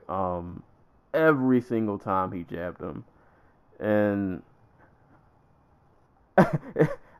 about like a minute or two into this fight, I was just kind of looking around at Rory and I was like, I don't think he has anything for Gegard. I don't think this is gonna work out. Because like the one good strike that he landed, like I think he had caught Gegard with like an overhand right that kind of like clocked him on like the side of the head. And Gegard just kind of walked through it like nothing really happened. Mm-hmm. And after that landed, I was like, Rory, if you don't get a takedown, and even that's not really a guarantee, as we saw, but, you know, if you can't mix it up somehow, I don't see how you win this fight. Yeah. And so, like, I was thinking about the fight last week because I hadn't really thought about it before the fight, and I was like, dude, Rory's going to be a lot smaller than Gegard, who fought at 205 pounds and wasn't exactly small. Like, he's not a better striker than him. So if he, and like we've seen smaller dudes like Robbie Lawler not be able to like that Rory wasn't able to take down. So like what exactly does he have to offer here? He's not a vicious one punch knockout guy. He didn't exactly bulk up for this fight because he said that's what fucked GSP over in his fight with Bisping. Despite the fact he won it, he felt he could have won it a little bit more cleaner. Like, what exactly does Rory McDonald have for these bigger dudes, you know? Yeah, I would hope this was a one-off. Yeah, I don't think he's made for 185. Probably not. Like, this was a pretty one-sided fight. Gegard dominated pretty much all facets of this fight. After the first round, I was like, Rory, you got to mix it up and try a takedown. He attempts like a rolling. He like dived for a knee or something. The Imanari roll, yeah. Yeah, and that pretty much was the beginning of the end. He didn't get it. Gegard got on top of him, and it was a wrap from there. He just kind of beat on Rory, bloodied his face up, and yeah, he just kind of rained down some blows until Rory couldn't take it anymore. Yep. And the ref had to get in there. So, before this fight, I picked Rory to win the tournament. I don't think he's making it through the tournament. Like, somebody's going to beat him. Like, this was like, if that Lawler fight, that second Lawler fight ruined, like, the rest of his prime and, like, completely changed up his game, like, this fight just probably just took all his confidence. Yeah. Like, it's not even that, like, because I knowing Rory, like, he's probably, like, I think I saw something like this where he was tweeting, like, you know, you win some, you lose some, I'll be back. And normally I'd be down with it, but, like, it seemed pretty clear that once Gegard touched him with the jab, like, his confidence just flew out the window. He was just desperate to get to the ground. To me, like, when I look at Rory now, even in the fight, even in, like, the Lima fight that he won, I think his body is just kind of like, I don't think his body can keep up with what he wants to do. I think he's just so war-torn at this point that, like, he can't get into those firefights anymore. He can't take the kind of damage that he used to. So if you get a dude like Gegard who can just kind of touch you up a little bit, like, yeah, maybe old Rory, and I'm not saying old Rory would have won, but maybe he would have been able to, like, last a little longer. Maybe found a way to survive a bit more. But he's kind of been in so many battles that it's just like, I don't think he can take it anymore. Yeah, no, I agree 100%. Like, and that tournament's like around the corner. I mean, it started last night. It started, but like I feel like his fight it can't be too long for me. I don't think they gave a date because they didn't know what was going to happen in this fight for the John Fitch fight, but they do know it's going to be against John Fitch. I can check though. And just to like give some props to Gegard, man, because I was thinking, and really props to both of them. I was thinking between Gegard and Rory, they have a really like impressive resume of just like people they fought, people they've beaten. You look at Gegard, Hector Lombard, Melvin Manhoef, Jacare, Mark Hunt, Babalu, who else? I'm scrolling down the list. OSP, Alir Latifi, Mark Munoz, Dan Henderson, Costa Philippou, Talis Latus, Thiago Santos, Vitor, Wadman, Shlemenko. Like, this dude has been in the sport for a pretty long time. Or he's fought, you know, he's got a lot of fights under his belt. And he's one of those guys who, like, if you look at his record, it's not a ton of, you know, squash matches, at least as of late. Like, he's fought a lot of names, and he's beaten just a lot of really recognizable fighters. Right. He's still a top middleweight. Just, he is the number 2 middleweight.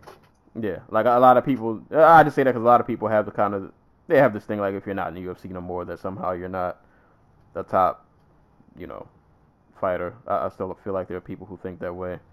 This guy left the UFC as one of the top middleweights, and that hasn't really changed at all. In my opinion, now that Yoel Romero is probably out the middleweight title picture for good, or at least until Whitaker drops the belt, Gegard is the only dude I see beating him in the immediate future. Yeah. So, shout out to Gegard. I think I saw something where he said, not Carvalho. He thinks Lovato Jr. Lovato Jr., Machida with some serious drug testing, and then probably 205. Yeah, I'm not seeing that. At this point, he could legit go up to 205 and probably take that one too. So, hold on, who's 205 champ right now? I always forget. Bader. Is it Bader? It's still Bader. That'll be interesting. Right? Bader, Davis, Kingbo rematch. Like Bellator has a decent heavyweight division. This is not fun to watch, but like they are top 10 talents. Yeah, but props to Gegard. Yeah, I don't know who's gonna. I mean, Gegard a heavyweight. He's the true alternate. Exactly. Like, dude, tell me he couldn't beat Matt Mitrione. Like, come on. Oh man, yeah, Gegard's that dude. Yeah, I wouldn't be surprised if by like, I'm not even gonna say 2020, or at least he's middleweight and maybe he fought for the light heavyweight champ and lost to like whoever's the champ at the time. But yeah, Gegard continues to just be legit. He put a slacking on Rory. There's kind of no other way to really put it. But shout outs to Gegard. Shout outs to Rory for even stepping up and dare to be great. Yeah, pretty much. Co-main event: Rampage Jackson, Wanderlei Silva. Sometimes I loathe watching the old guys fight, but it's not so bad, I guess, when they fight each other. Old man getting paid. Yeah, and they both seem to have done that. I'll be fair. I rag on the old guys a lot. Not that this was like a great fight, but it wasn't bad. Like, for two gentlemen who are, I believe they're both in their 40s, or at least 40. Yeah. For two gentlemen who are in their 40s, who've had the kind of careers that they've had, this fight was pretty much, I guess, what you would expect. Like, two guys who, if you've watched Rampage and Wanderlei from the beginning, way back in the day, dating back to them fighting each other and everybody else that they've fought collectively, just two guys who just kind of stand and bang. They're not about the wrestling life. They're not about the jiu-jitsu life. They're just trying to kill people. They just kind of stood. Well, all right. I can't say they stood and through the entire fight because there was a moment. Well, not even a moment. But Wanderlei spent a lot of the fight like just kind of circling the outside, and Rampage wasn't too happy about that. But they would circle, or Wanderlei would circle around. They'd eventually meet up, throw some strikes. They both kind of clipped each other. They eventually just had these little mini violent spurts until one of them couldn't go anymore. Right. And Rampage got the better of the last violent spurt with a right hand. That when he threw that right hand, when I just saw the power that was behind, I was like, "Oh yeah, Wanderlei's done. He's not. This is over." And he caught that right hand. He instantly hit the ground, caught some ground and pound, and Rampage evens the series now at 2-2. That means we got a fifth one. Yeah, the fifth one's going to be on the Golden Boy next year. That's my prediction. See, if Bellator is smart and God help us all, Chuck Liddell does the damn thing. That's the fight they make for Rampage next. They don't care if you gotta do co-promotion, whatever you gotta do. That's the fight you want next. But God. None of us want it, but we all want it. None of us want it, but if it happens, we all want it.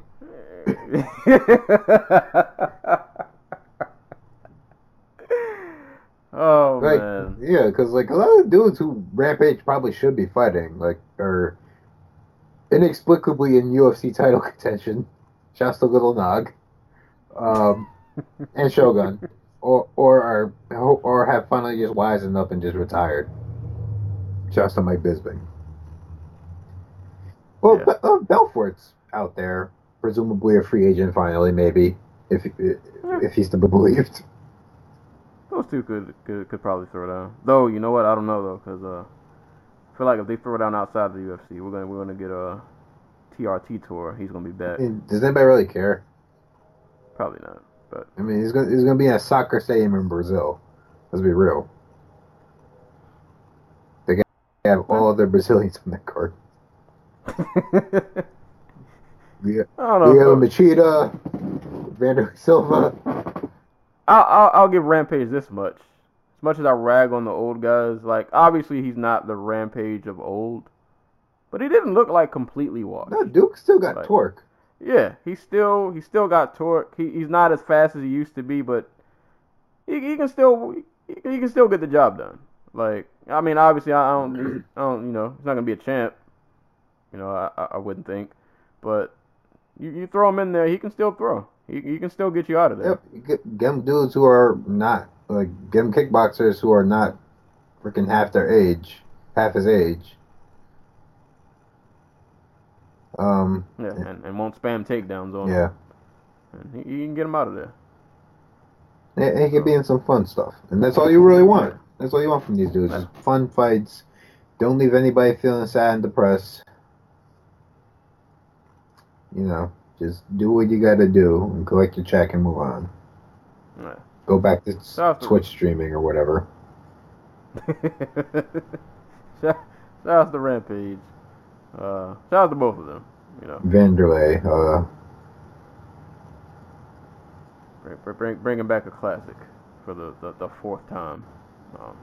Number 5 pending. I'll say. This next fight. Douglas Lima. Oh, right. Douglas Lima and Koreshkov. Andre Clo. This was an interesting.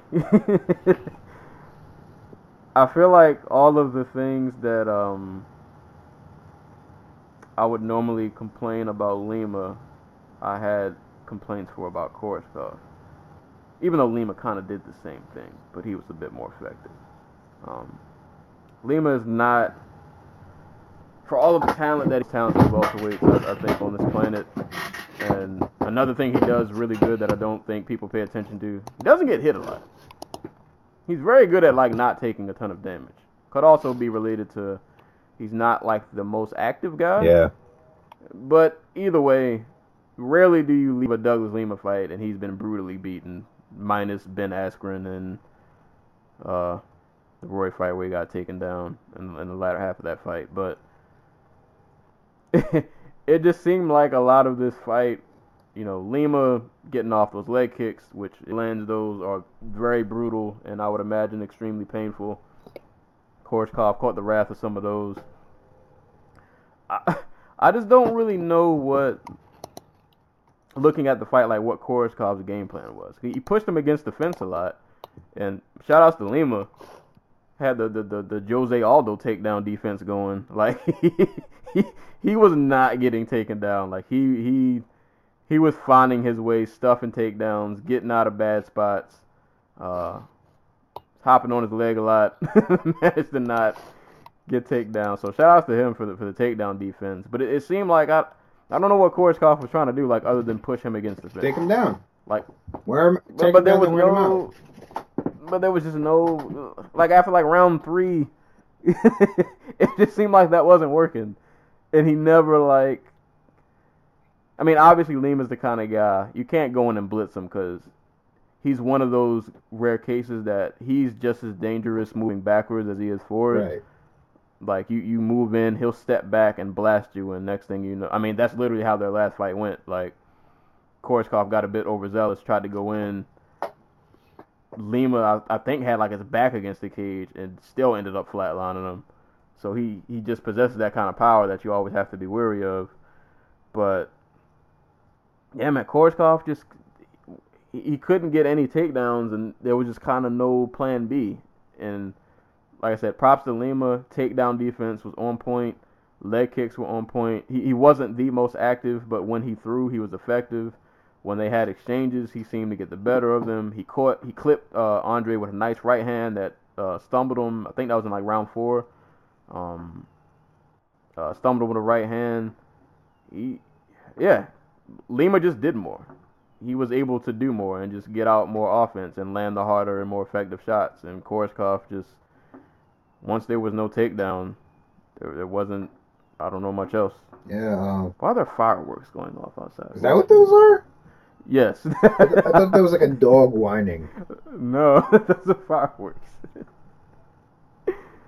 But yeah, those are my thoughts. Just really good performance from Lima. Like I said, it wasn't the most output, but like when he threw, he was effective. Great takedown defense, and he landed all of the hardest and cleanest and just most effective shots.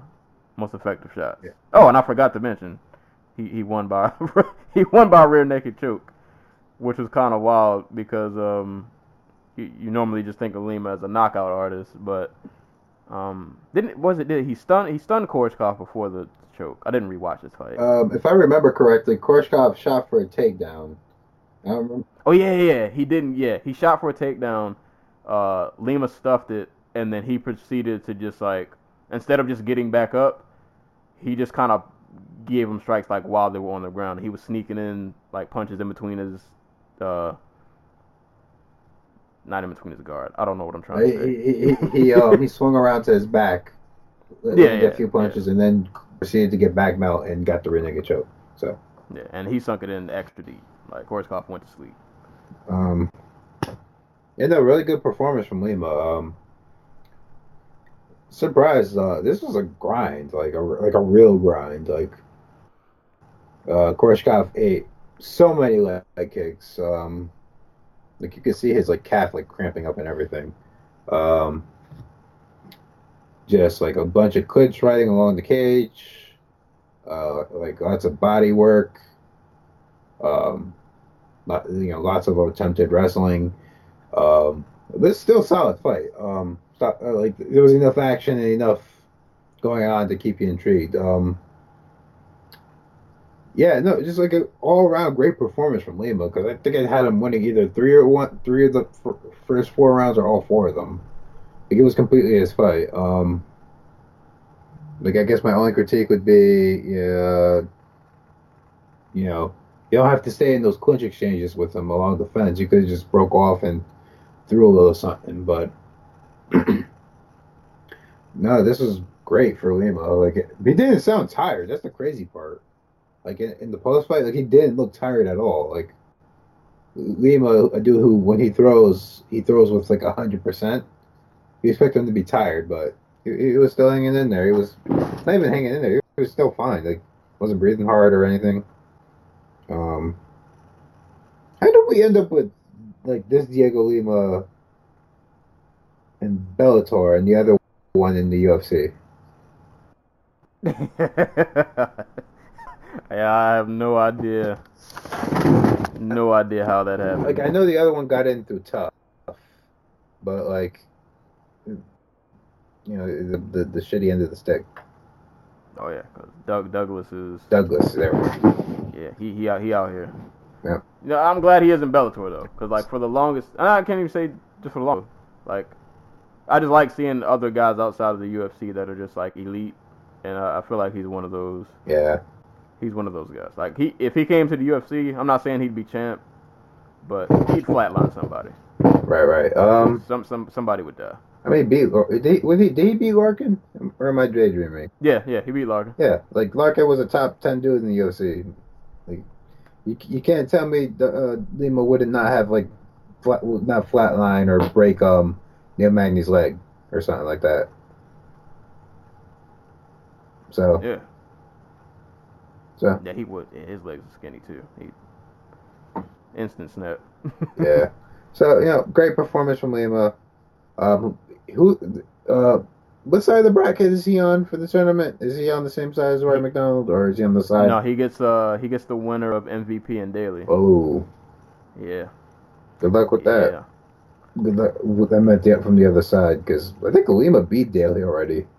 Yeah, he beat Daly. I would love to see Lima in MVP. Talk about chicken legs. Dude, like. It would make an interesting test because Lima's probably he is the best leg kicker in this division. So, seeing him like, and that's always been MVP's style is not new. What's his name? Raymond Daniels. I'm trying to think. I'm trying to think way back. Like this, I'm not even going to call it like Western style karate that focuses so much on like movement and like staying on the outside and everything. Like the key. There's a reason American kickboxers have been so bad.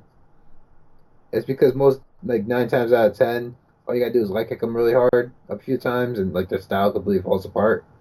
And that's what I see when I see MVP style. I'm like, okay, this is a guy who, if you try to go hand to hand with, like, you're gonna be like he's got a speed advantage on you.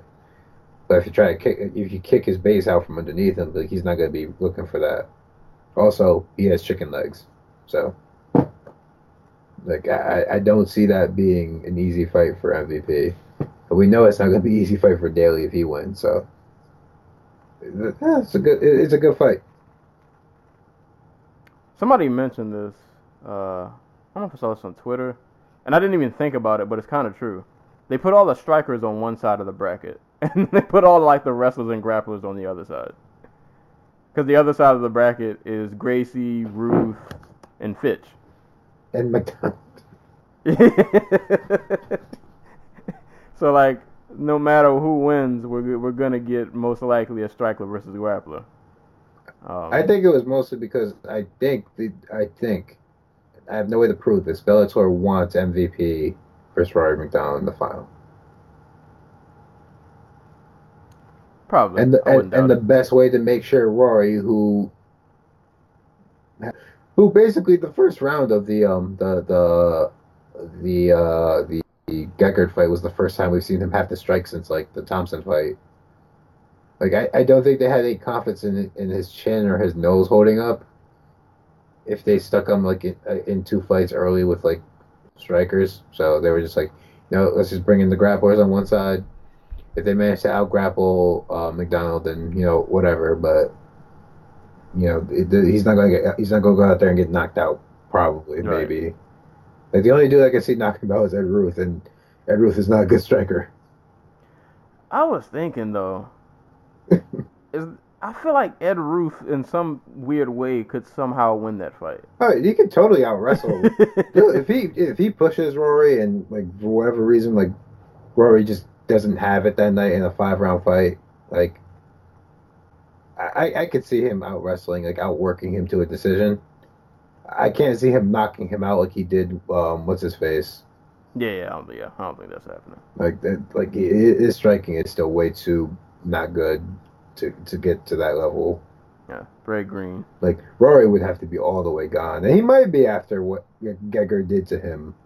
But I could imagine that like he could take him down, and I think realistically, because Rory seems like if you tag that nose a couple times, man, blood is about to start gushing. Right. I think if Ruth took him down and got like some quality ground and pound in, I think he could get him out of there. Yeah.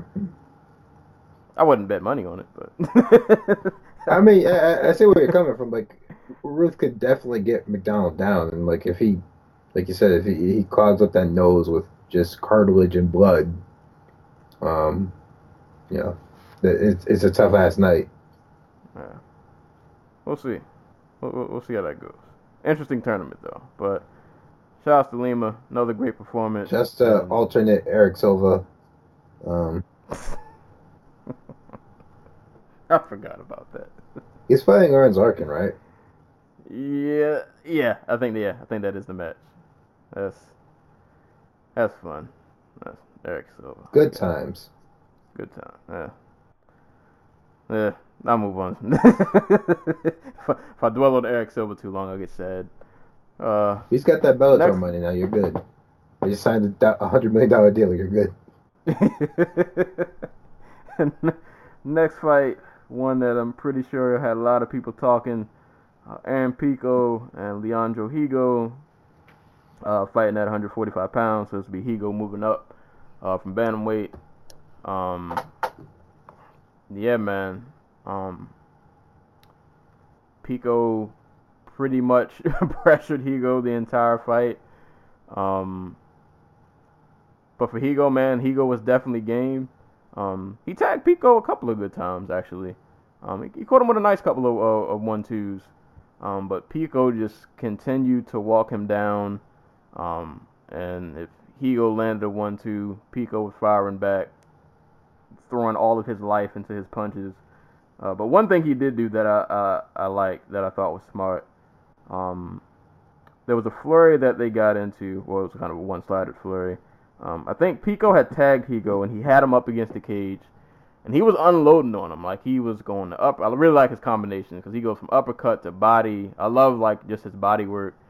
And he tagged Higo a couple of times, and when the finish wasn't there, he just kind of backed off of it. Like, he didn't try to force something that wasn't, like, ready to materialize. And he kind of backed off and reset, and they just kind of did it again, which I thought was really smart because I feel like if that was the Pico maybe just a couple fights ago, like, he might have just tried to force the kill, and then maybe it wouldn't have happened, and then fight could have went a completely different way, but he didn't do that.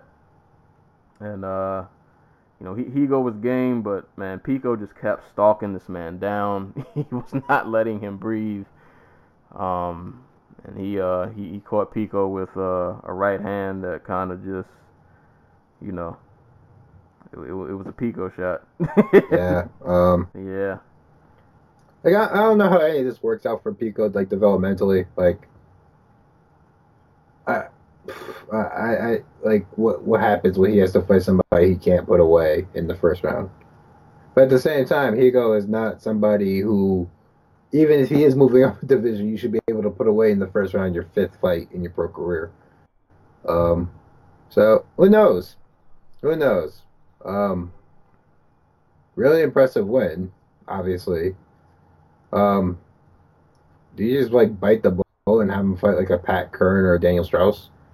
And that was what I was trying to, like, say to Stoves in our group chat, and I posted on Twitter too. Like, Higo, I get it, he was coming up from 35, but Higo's a former title challenger, one of the top talents in that. If you steamroll a guy like that, albeit y'all are in different divisions, but it is what it is. You steamroll a guy like that and you finish him in the fashion that Pico did, you can't then double back and go back to fighting the Joe Schmoes of the universe. And in my opinion, Right. You beat a name like Higo, you have to. You're in with the sharks now, basically. Like, you kind of got to swim amongst the crowd now. There's no turning back. You can't go back and just fight some random. Which is what he wants. So. Yeah, and I mean, he's kind of one of those cases where I guess it's just we kind of just has to see what happens. Like, maybe not a title shot, but I would say like a guy like a Curran or Weichel, give him somebody who's been a champ, who's kind of been there, done that, who's fought the best of the best, and who still has something left in the tank to offer. Because I think that's kind of the only way we'll. I mean, obviously, and it's not to downplay Higo, because this is definitely, I think, his biggest win. Because this is the biggest name that he's fought in terms of recognition. But, yeah, I think at this point you got to give him somebody like a Curran or Weichel, just somebody in that. What about like a Justin Lawrence? I'm not mad at that. Lawrence not a champ, but somebody who's pretty battle tested, who's shown that he can hang. He can hang in that. I feel like he's kind of like, he's not a top guy, but he's kind of like swimming beneath it. One of those guys that kind of like trying to claw his way up to that. Yeah, he's like the closest thing to a gatekeeper they have. Right. Besides Macapa, who will not be fighting anytime soon. Yeah. So yeah, if you're not gonna give him a Weichel or a Curran, I don't think Lawrence would be bad. But I mean, if he fights a guy like Lawrence and he steamrolls him and we get kind of the same result that we got from this fight, I think at that point you have to throw him in with the top guys. Like, seeing how good he actually is like, it's kind of sad that like he got that fight with Freeman first, because if I feel like if it wasn't for that, there would be some big buzz around him. Like, he might have been in the title shot already. Yeah.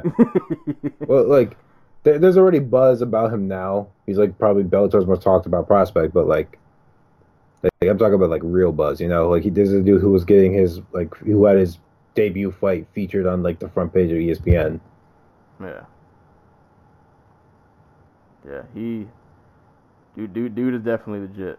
But yeah, I want to see how far he can go. I wouldn't be mad at the Lawrence match or somebody of that ilk, so to speak. Yeah, that's all they have, that ilk. It's him and Macapa.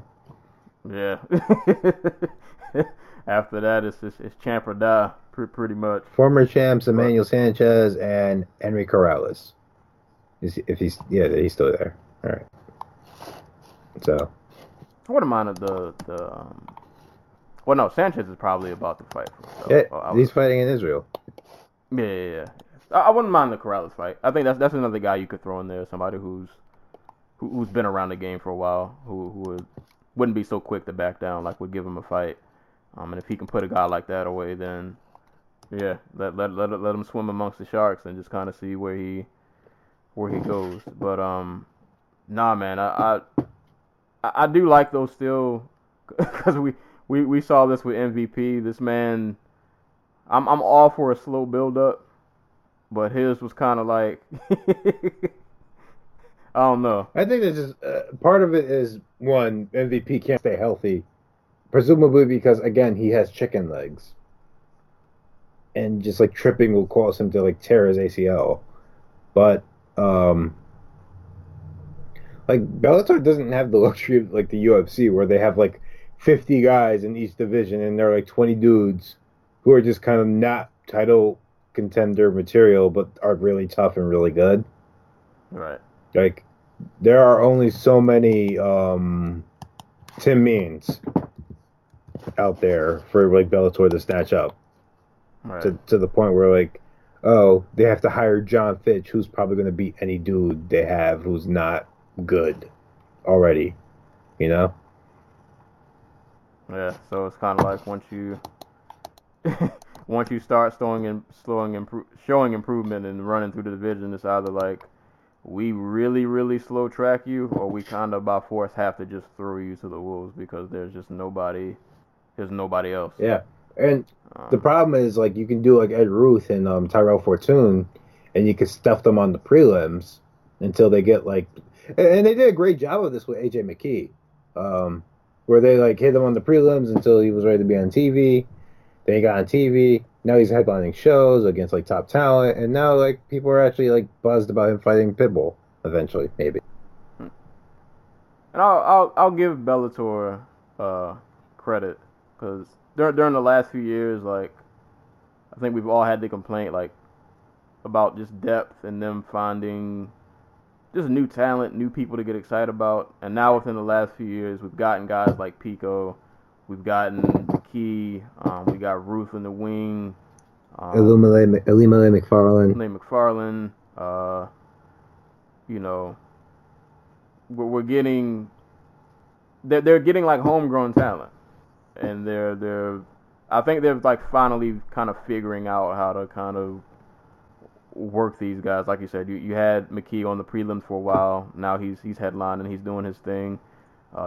They put I think they know what they have with Pico, so they put him on a pretty big stage on a really big card, and put him on a main card on a good slot, so a lot of eyes could see him.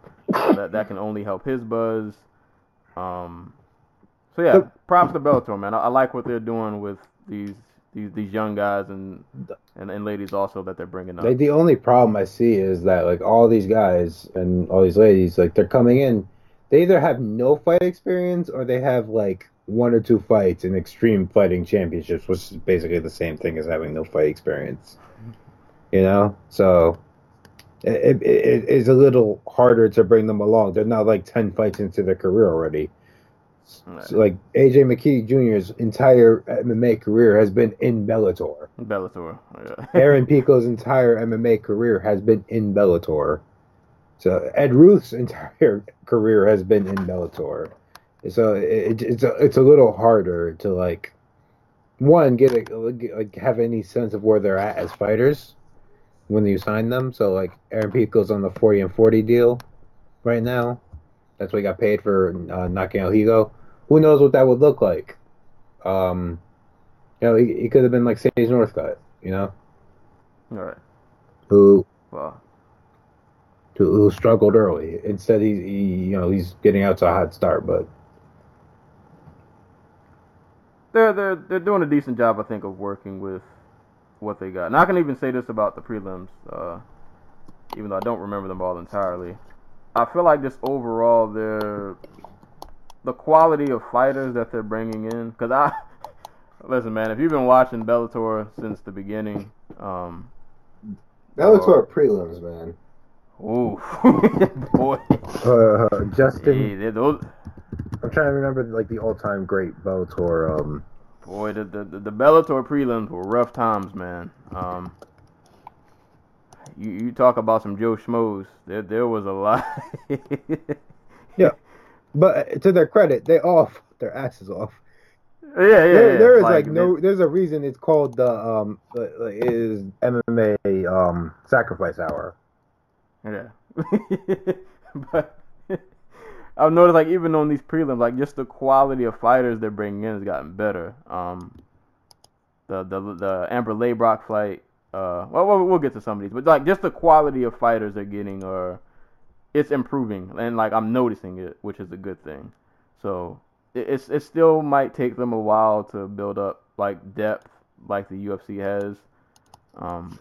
But like, it looks like, at least from the outside looking in, that they're working forward to it. Like it looks like there's an effort to build more talent, to have more quality fighters. So, props to Bellator for that. But yeah, Pico is continuing the trend. He is continuing to take souls. So shout outs to him. Very interested to see who they match him up with next. Next fight, I didn't realize this went to split decision. Kerry Melendez and Dakota Zimmerman. This went to split decision? Did it? Damn. Yeah, that's weird. I did not think this was a split decision fight. But Kerry Melendez, kickboxer, wife of Gilbert Melendez, as the UFC Reebok gear affectionately called him.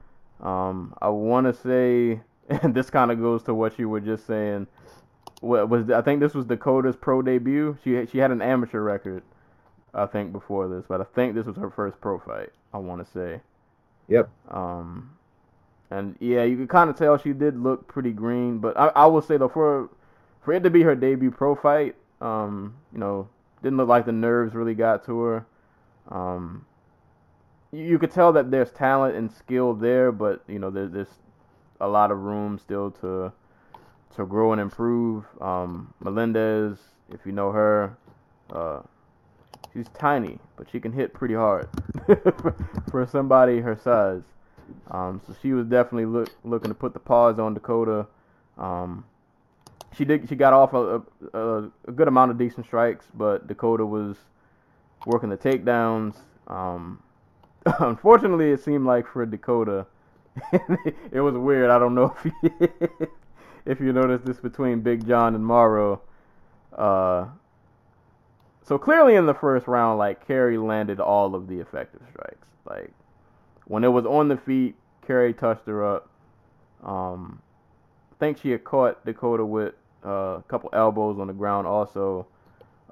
It seemed like Dakota's game plan was like, I think she's like a jiu-jitsu white belt. So she's like, I'm just gonna, try to work the submission game. Which, alright, cool.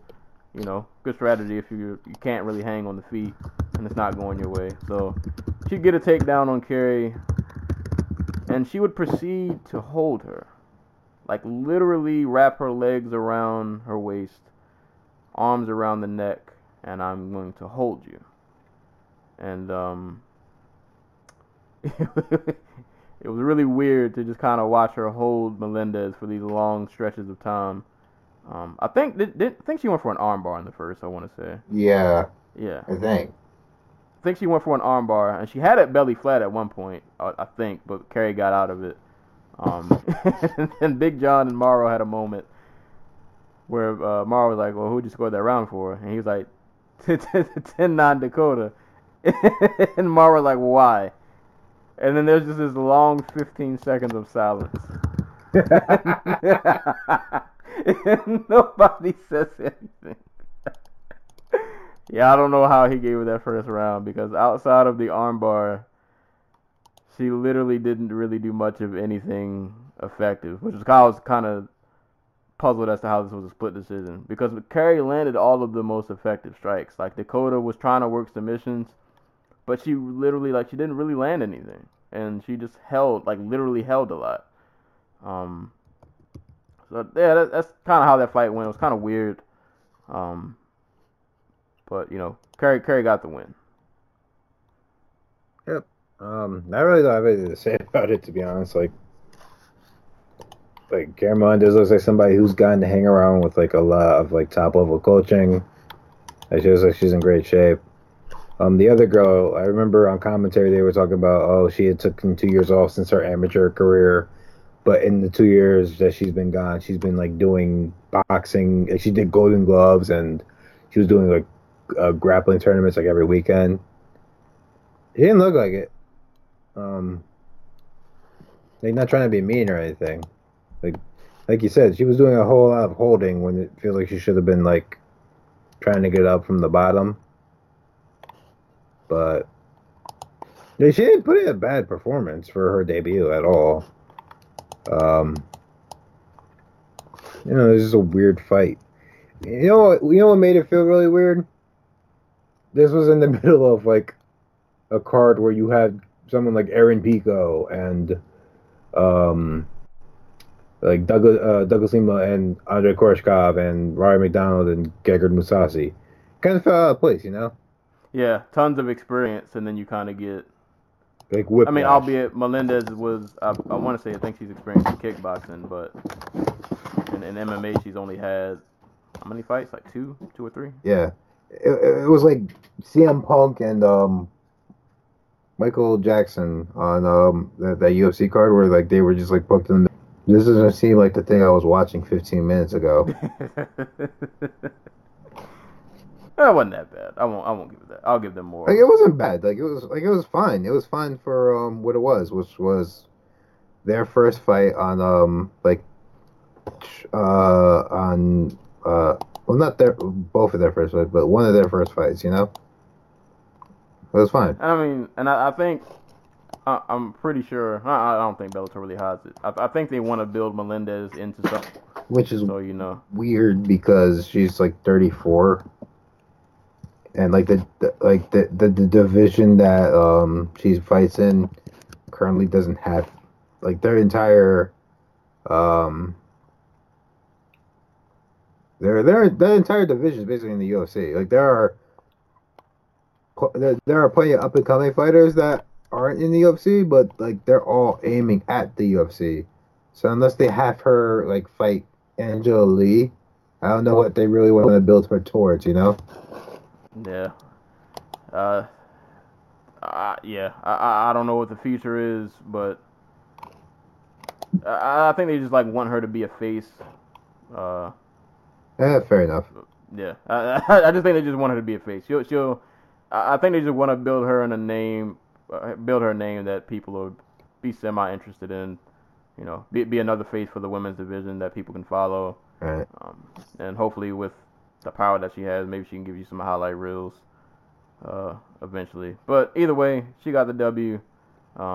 Real quick, I just remembered the all-time great Bellator prelim fight. It was Justin Baseman versus Herman Torello. Those sound like Bellator prelim names. Yep. But that was the greatest Bellator prelim of all time. Go watch it. It was amazing. Oh man! And to round out the main card, Gaston Bolanos and Cedro Gutierrez. Probably butchered that name.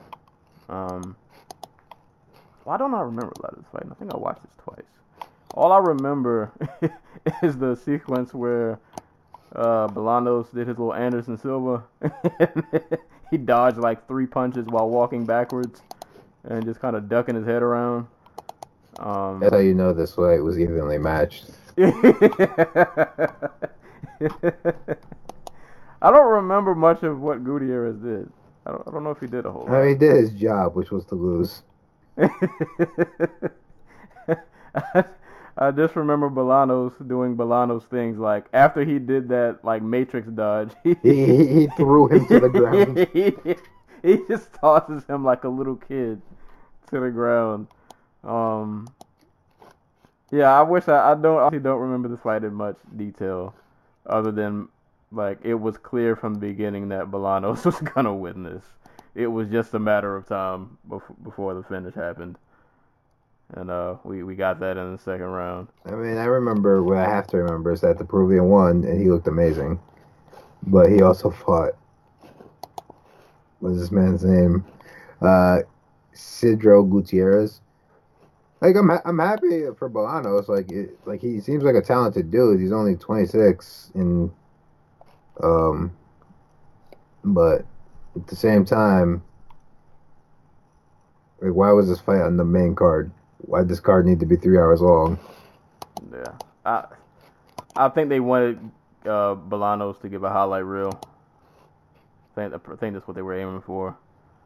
It worked. I mean, you got to finish, so it was something. Yeah, you got to finish. You got an Anderson Silva moment. It was something. But yeah, Bellator, don't fall into the 6-fight trap that the UFC gives us. We don't need that. Don't do that to us. It's not. It's not nice. No, it's not. And you pay for it the next morning if you're like me and you powered your way through this card and then you wake up the next morning and you feel like death. But yeah, that was I guess we'll get into some prelims, which I didn't.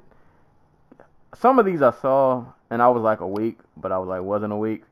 So I'll just give a shout out to one fight I actually did pay a lot of attention to, which was Arlene Blencowe and Amber Leibrock. That was a pretty awesome, fun fight between those ladies.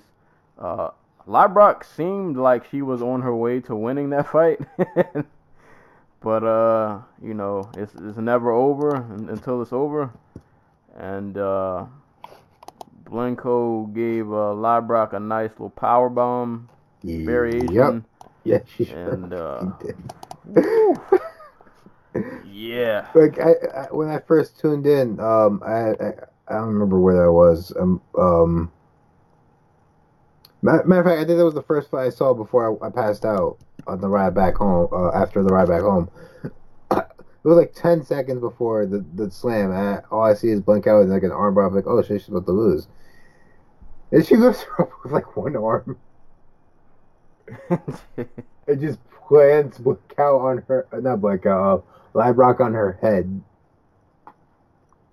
Like, that was mean. Yeah, that was one of those things. Like, you ain't need to do that. She didn't deserve that punishment. And like after the slam, I don't even think she needed to follow up. But you know, you got to finish the job. She was out of there, man. That slam was pretty. That was vicious. That was vicious. But shout out to Leibrock though. I really enjoyed watching her fight. I can't remember her first fight that I saw the last time she fought, but I remember it being a really fun fight. So she's somebody just in that division that I keep an eye on because her fights are pretty entertaining. But yeah, Blencowe, boy, way to end the fight. I can't believe we're gonna get Blencowe versus Bud again. Because that's what's happening. Yeah, you gotta do what you gotta do. I mean, they don't have to do anything. You know, I'll just forget about it and go home. But Bud's gotta fight somebody. And the thing is, after you get a highlight finish like that, it's kind of like, we can't not give you a title shot. Or we could, but, you know. But, that's the only prelim I remember pretty much in detail. But I'll give a shout out to Adam Piccolotti because he won via unanimous decision. I could have sworn he got cut. But I think I'm thinking of Steve Cazzola. Yeah, I think you're thinking of Cazzola. Piccolotti's still out here. I guess I'll just run down these. If you got any thoughts, you can just stop me. Jeremiah Labiano defeated Justin Smitley via first round TKO. Josh San Diego defeated Joe Neal via split decision. Cass Bell defeated Ty Costa via armbar. Shout out to Cass Bell and the green hair. Chuck Campbell defeated Joseph Ramirez via unanimous decision, and Anthony Figueroa Jr. defeated Samuel Mero via unanimous decision. So that was Bellator 206, Mousasi versus McDonald. Really pretty good card, man. Good debut for DAZN. Other than this card being 6 fights for the main card, and it just seemed like this card was running on forever. It was a pretty entertaining card. Lots of good finishes. Great performance from Pico. Got to see 2 legends throw down. Mousasi put on a dominant performance. It was a pretty fun night. I thought good debut for DAZN, and a pretty good look for Bellator. Yeah, I hope it does well for them. Like, then they kind of need this to go well. Yeah. With TV ratings not being what they need to be. Going back to just Bellator getting preempted by Peppa Pig in the UK. Like, who put, like, that had to be somebody at Channel 5 just not getting the memo that there were 2 25-minute fights on this card. Right? Somebody had to get the pink slip after that. Because, like, that's the worst part. The main event didn't even go as far as it was supposed to go. It was supposed to be like a 25-minute fight. It only went to the second round. Like, the co-main event was a 15-minute fight. It only went to the second round. Like, they easily could have got this in the time window, but they chose not to start until literally 1 o'clock in the morning here in the U.S. And the East Coast. And I'm just curious, like, why? There's no TV. Like, were there ads last night on DAZN? Like, I don't even remember. I don't either. Like, there might have been ads for, like, other fights or other DAZN programming, but, like, that, I don't remember anything like, like, hey, go eat at Burger King, you motherfucker. Like, like, I don't remember anything like that. So, like, why did this card need to be 3.5 hours long? Yeah, I don't know why that went down. So somebody had to get the white box and the pink slip after that. Yeah. Yeah, you can't. Maybe they did it on purpose. Maybe they just got some personal vendetta. Maybe they was just like, if you're gonna stay up 4 hours for a UFC card, you're gonna stay up 4 hours for us. I wouldn't know you'd do it because you have no self-control. Or maybe somebody, they don't really like MMA, and they just wanted Peppa Pig to just kind of take over. They were tired of the violence. They had to even out the playing field. Yeah. Ugh. I mean, Peppa Pig. Peppa. the only thing I've ever seen from Peppa Pig is that one scene where she calls her friend to complain about not being able to whistle, and then her friend whistles for the first time on her first try, and Peppa immediately hangs up on her.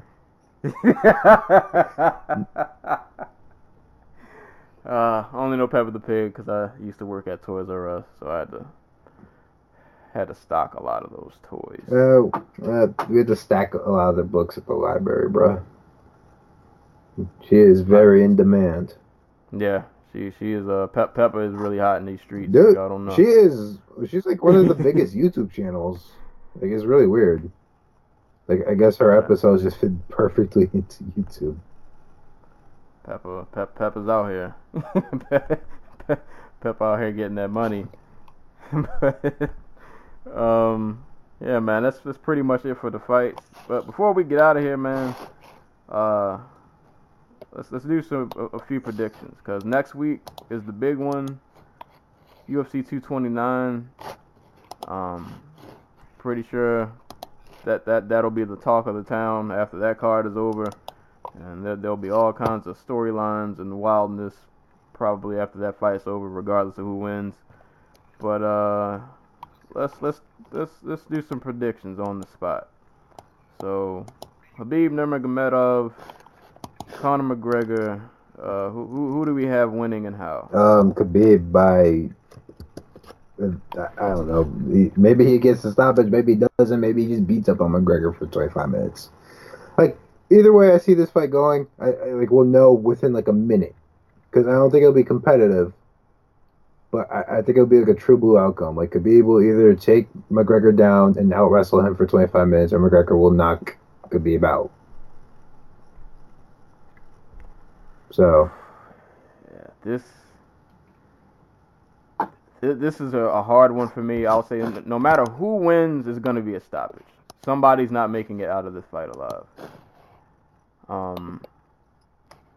It's one of those things. It's just kind of like, Conor can't stop the takedown if it happens. I don't believe so. So like, can he keep the distance? Can he catch Khabib with that left and send him to the nether realm? Or can Khabib just grab a hold of him, and once he does, it's just a matter of time before it's over? It's a really interesting style clash. But if you put a gun to my head, I have to go with Khabib. Just because even if Khabib gets tagged, if he can find a way to just survive long enough to get a takedown, I think it's over. Like, if Khabib gets Conor down, Conor's not getting back up. All right. It's also worth noting, Conor hasn't fought in like 2 years now. Yeah. A lot of unknown with him and all that he's had going on. And I'm pretty sure, like, for all of the... I'm not, like, a huge Conor fan, I'll throw that out there. But for all of the wildness that he does, he does strike me as a guy who does probably obsess about his craft. So I don't believe... I mean, he probably has been out here wilding out a bit. But I think he knew that this fight was going to happen eventually. I mean, I'm pretty sure he knew once he threw the trolley through the bus that this was pretty much inevitable. Yeah, he knew this was going to come. So I don't doubt that he's been preparing for this. He knew this was coming. And like I said, as wild as he is outside of the octagon, I don't think for a second that he has not been preparing for this fight. But on the same token, we haven't seen him in 2 years. We don't know what he's going to look like. He's never faced someone with such ferocious just wrestling as Khabib, someone so dominant. I got to go with Khabib. I'm going to say second round TKO finish for Khabib. Moving on. Tony Ferguson, Anthony Pettis. Fergs. Matter of fact, if this was Ferguson from before he, pulled out the fight in April with the injury, I would have picked him outright. But like, he's also a dude who gets hurt a lot, and like that's not the dude you want to be if you're fighting Pettis. You know what I mean? So right. Like I'm gonna go Fergs, but I'm not gonna be surprised if Pettis catches him and then like somehow gets the rear naked on him. I'm gonna go out on a limb and pick Pettis. I think Pettis is the only guy I think I had to go back and look at Ferguson's record because he's fought pretty much everybody. But I think Pettis is the only guy Ferguson has fought who kind of has this similar to thing where like they're just such opportunists that like Pettis just needs that split second moment and he can yank something up. And I have this feeling that somehow, and it's not going to be an easy fight at all. I think Pettis is going to take his licks. It's not going to be pretty. But I just feel like somehow Pettis is going to have that one moment where he just needs to pull the trigger, and he'll get that moment and he'll capitalize. But he'll take punishment before it happens. So I don't know if it'll be TKO or sub. I'm going to say Pettis somehow gets a finish here and pulls, like, I guess, a quote-unquote upset. OSP and Reyes.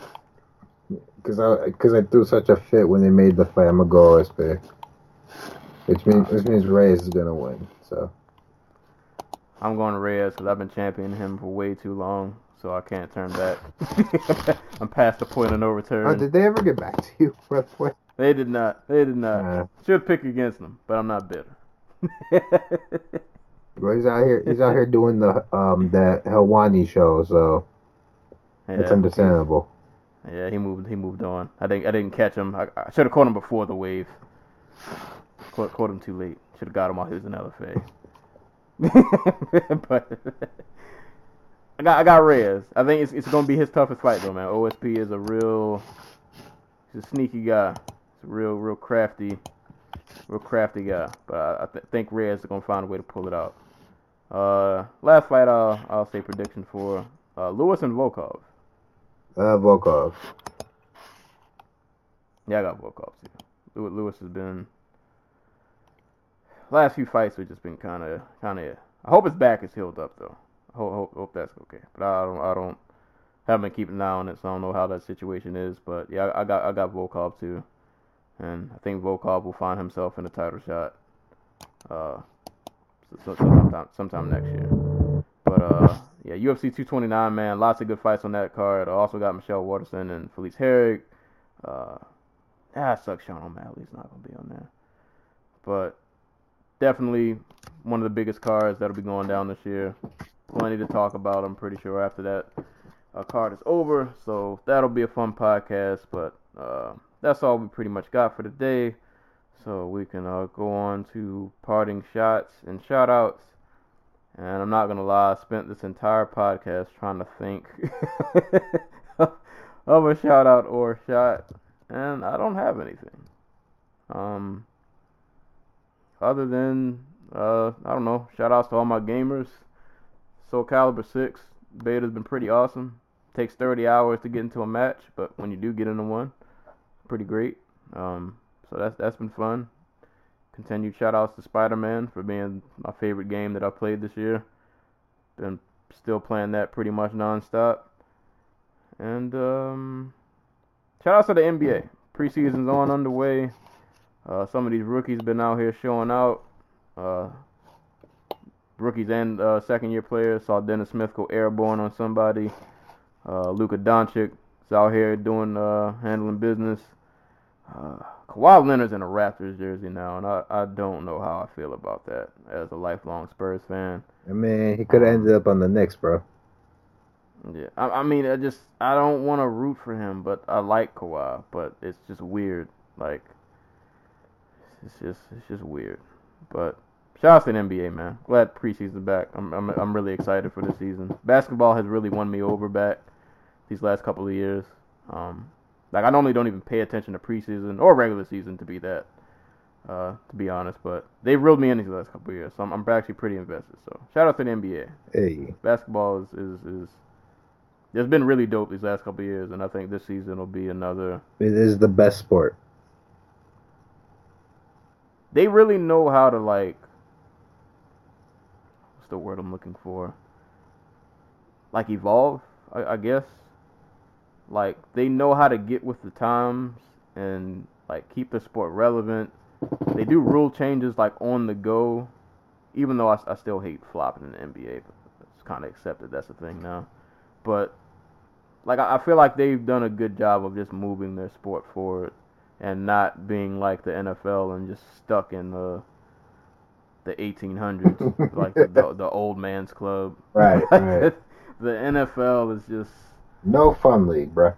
Yeah, like some of these roughing the passer penalties I've been seeing, shout out to the NBA, man. Keep moving forward. don't get stuck in the Stone Age, like some of these other sports. But yeah, I guess that's all I got for parting shots and shout outs. Shouts to the U.S. women's national team. They won the FIBA World Cup today. Hey. Yep. Fantastic run through the tournament.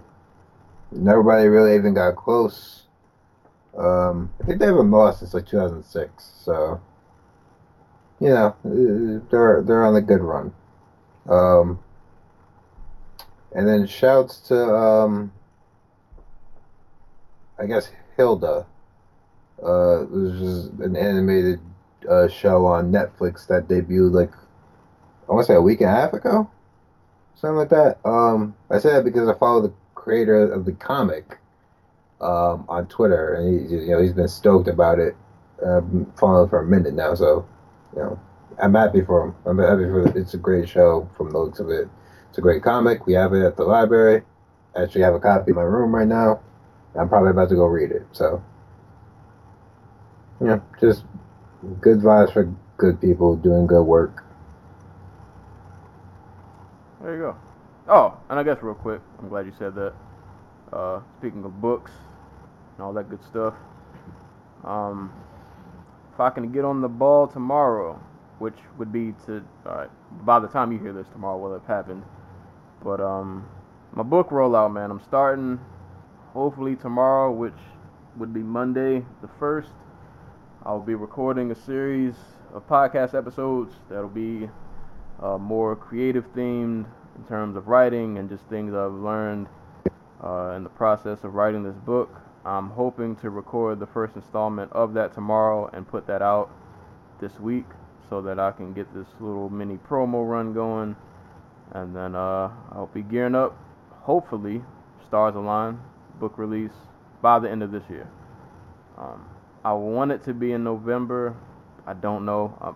That might not happen. Might have to be December. But we'll see. But either way, book rollout's coming. So yeah, that'll be a thing. Yeah. So just be on the lookout for that. And more album reviews are coming. Lupe Fiasco, Drogas Wave review should be out by the time you guys are hearing this. So give that a look. But that's pretty much it for today. So give the fights a look if you didn't get a chance to see them. Lots of good action went down this weekend. But that is all we got for today's episode of the Dojo Talk Podcast. As always, you can listen to us on YouTube, SoundCloud, iTunes. If you're on iTunes, please rate, subscribe, and leave a review. Check us out on Google Play. Hit us up on Facebook at the Dojo Talk Podcast Facebook page. Send questions to dojotalkpodcast@yahoo.com. Follow me on Twitter at Serial Sensei. I just realized I never throw your Twitter out there if you want people to follow you. I mean, they're free too, but at times, why would you want to?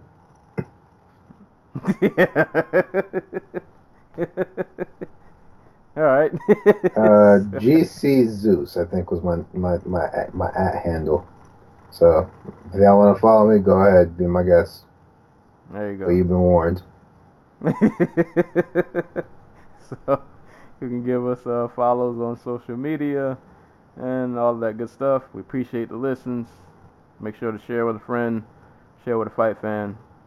That's all we got for today. As always, anytime people are being punched and or kicked in the face, we will be there to talk about it. And until next time, we will catch you guys later.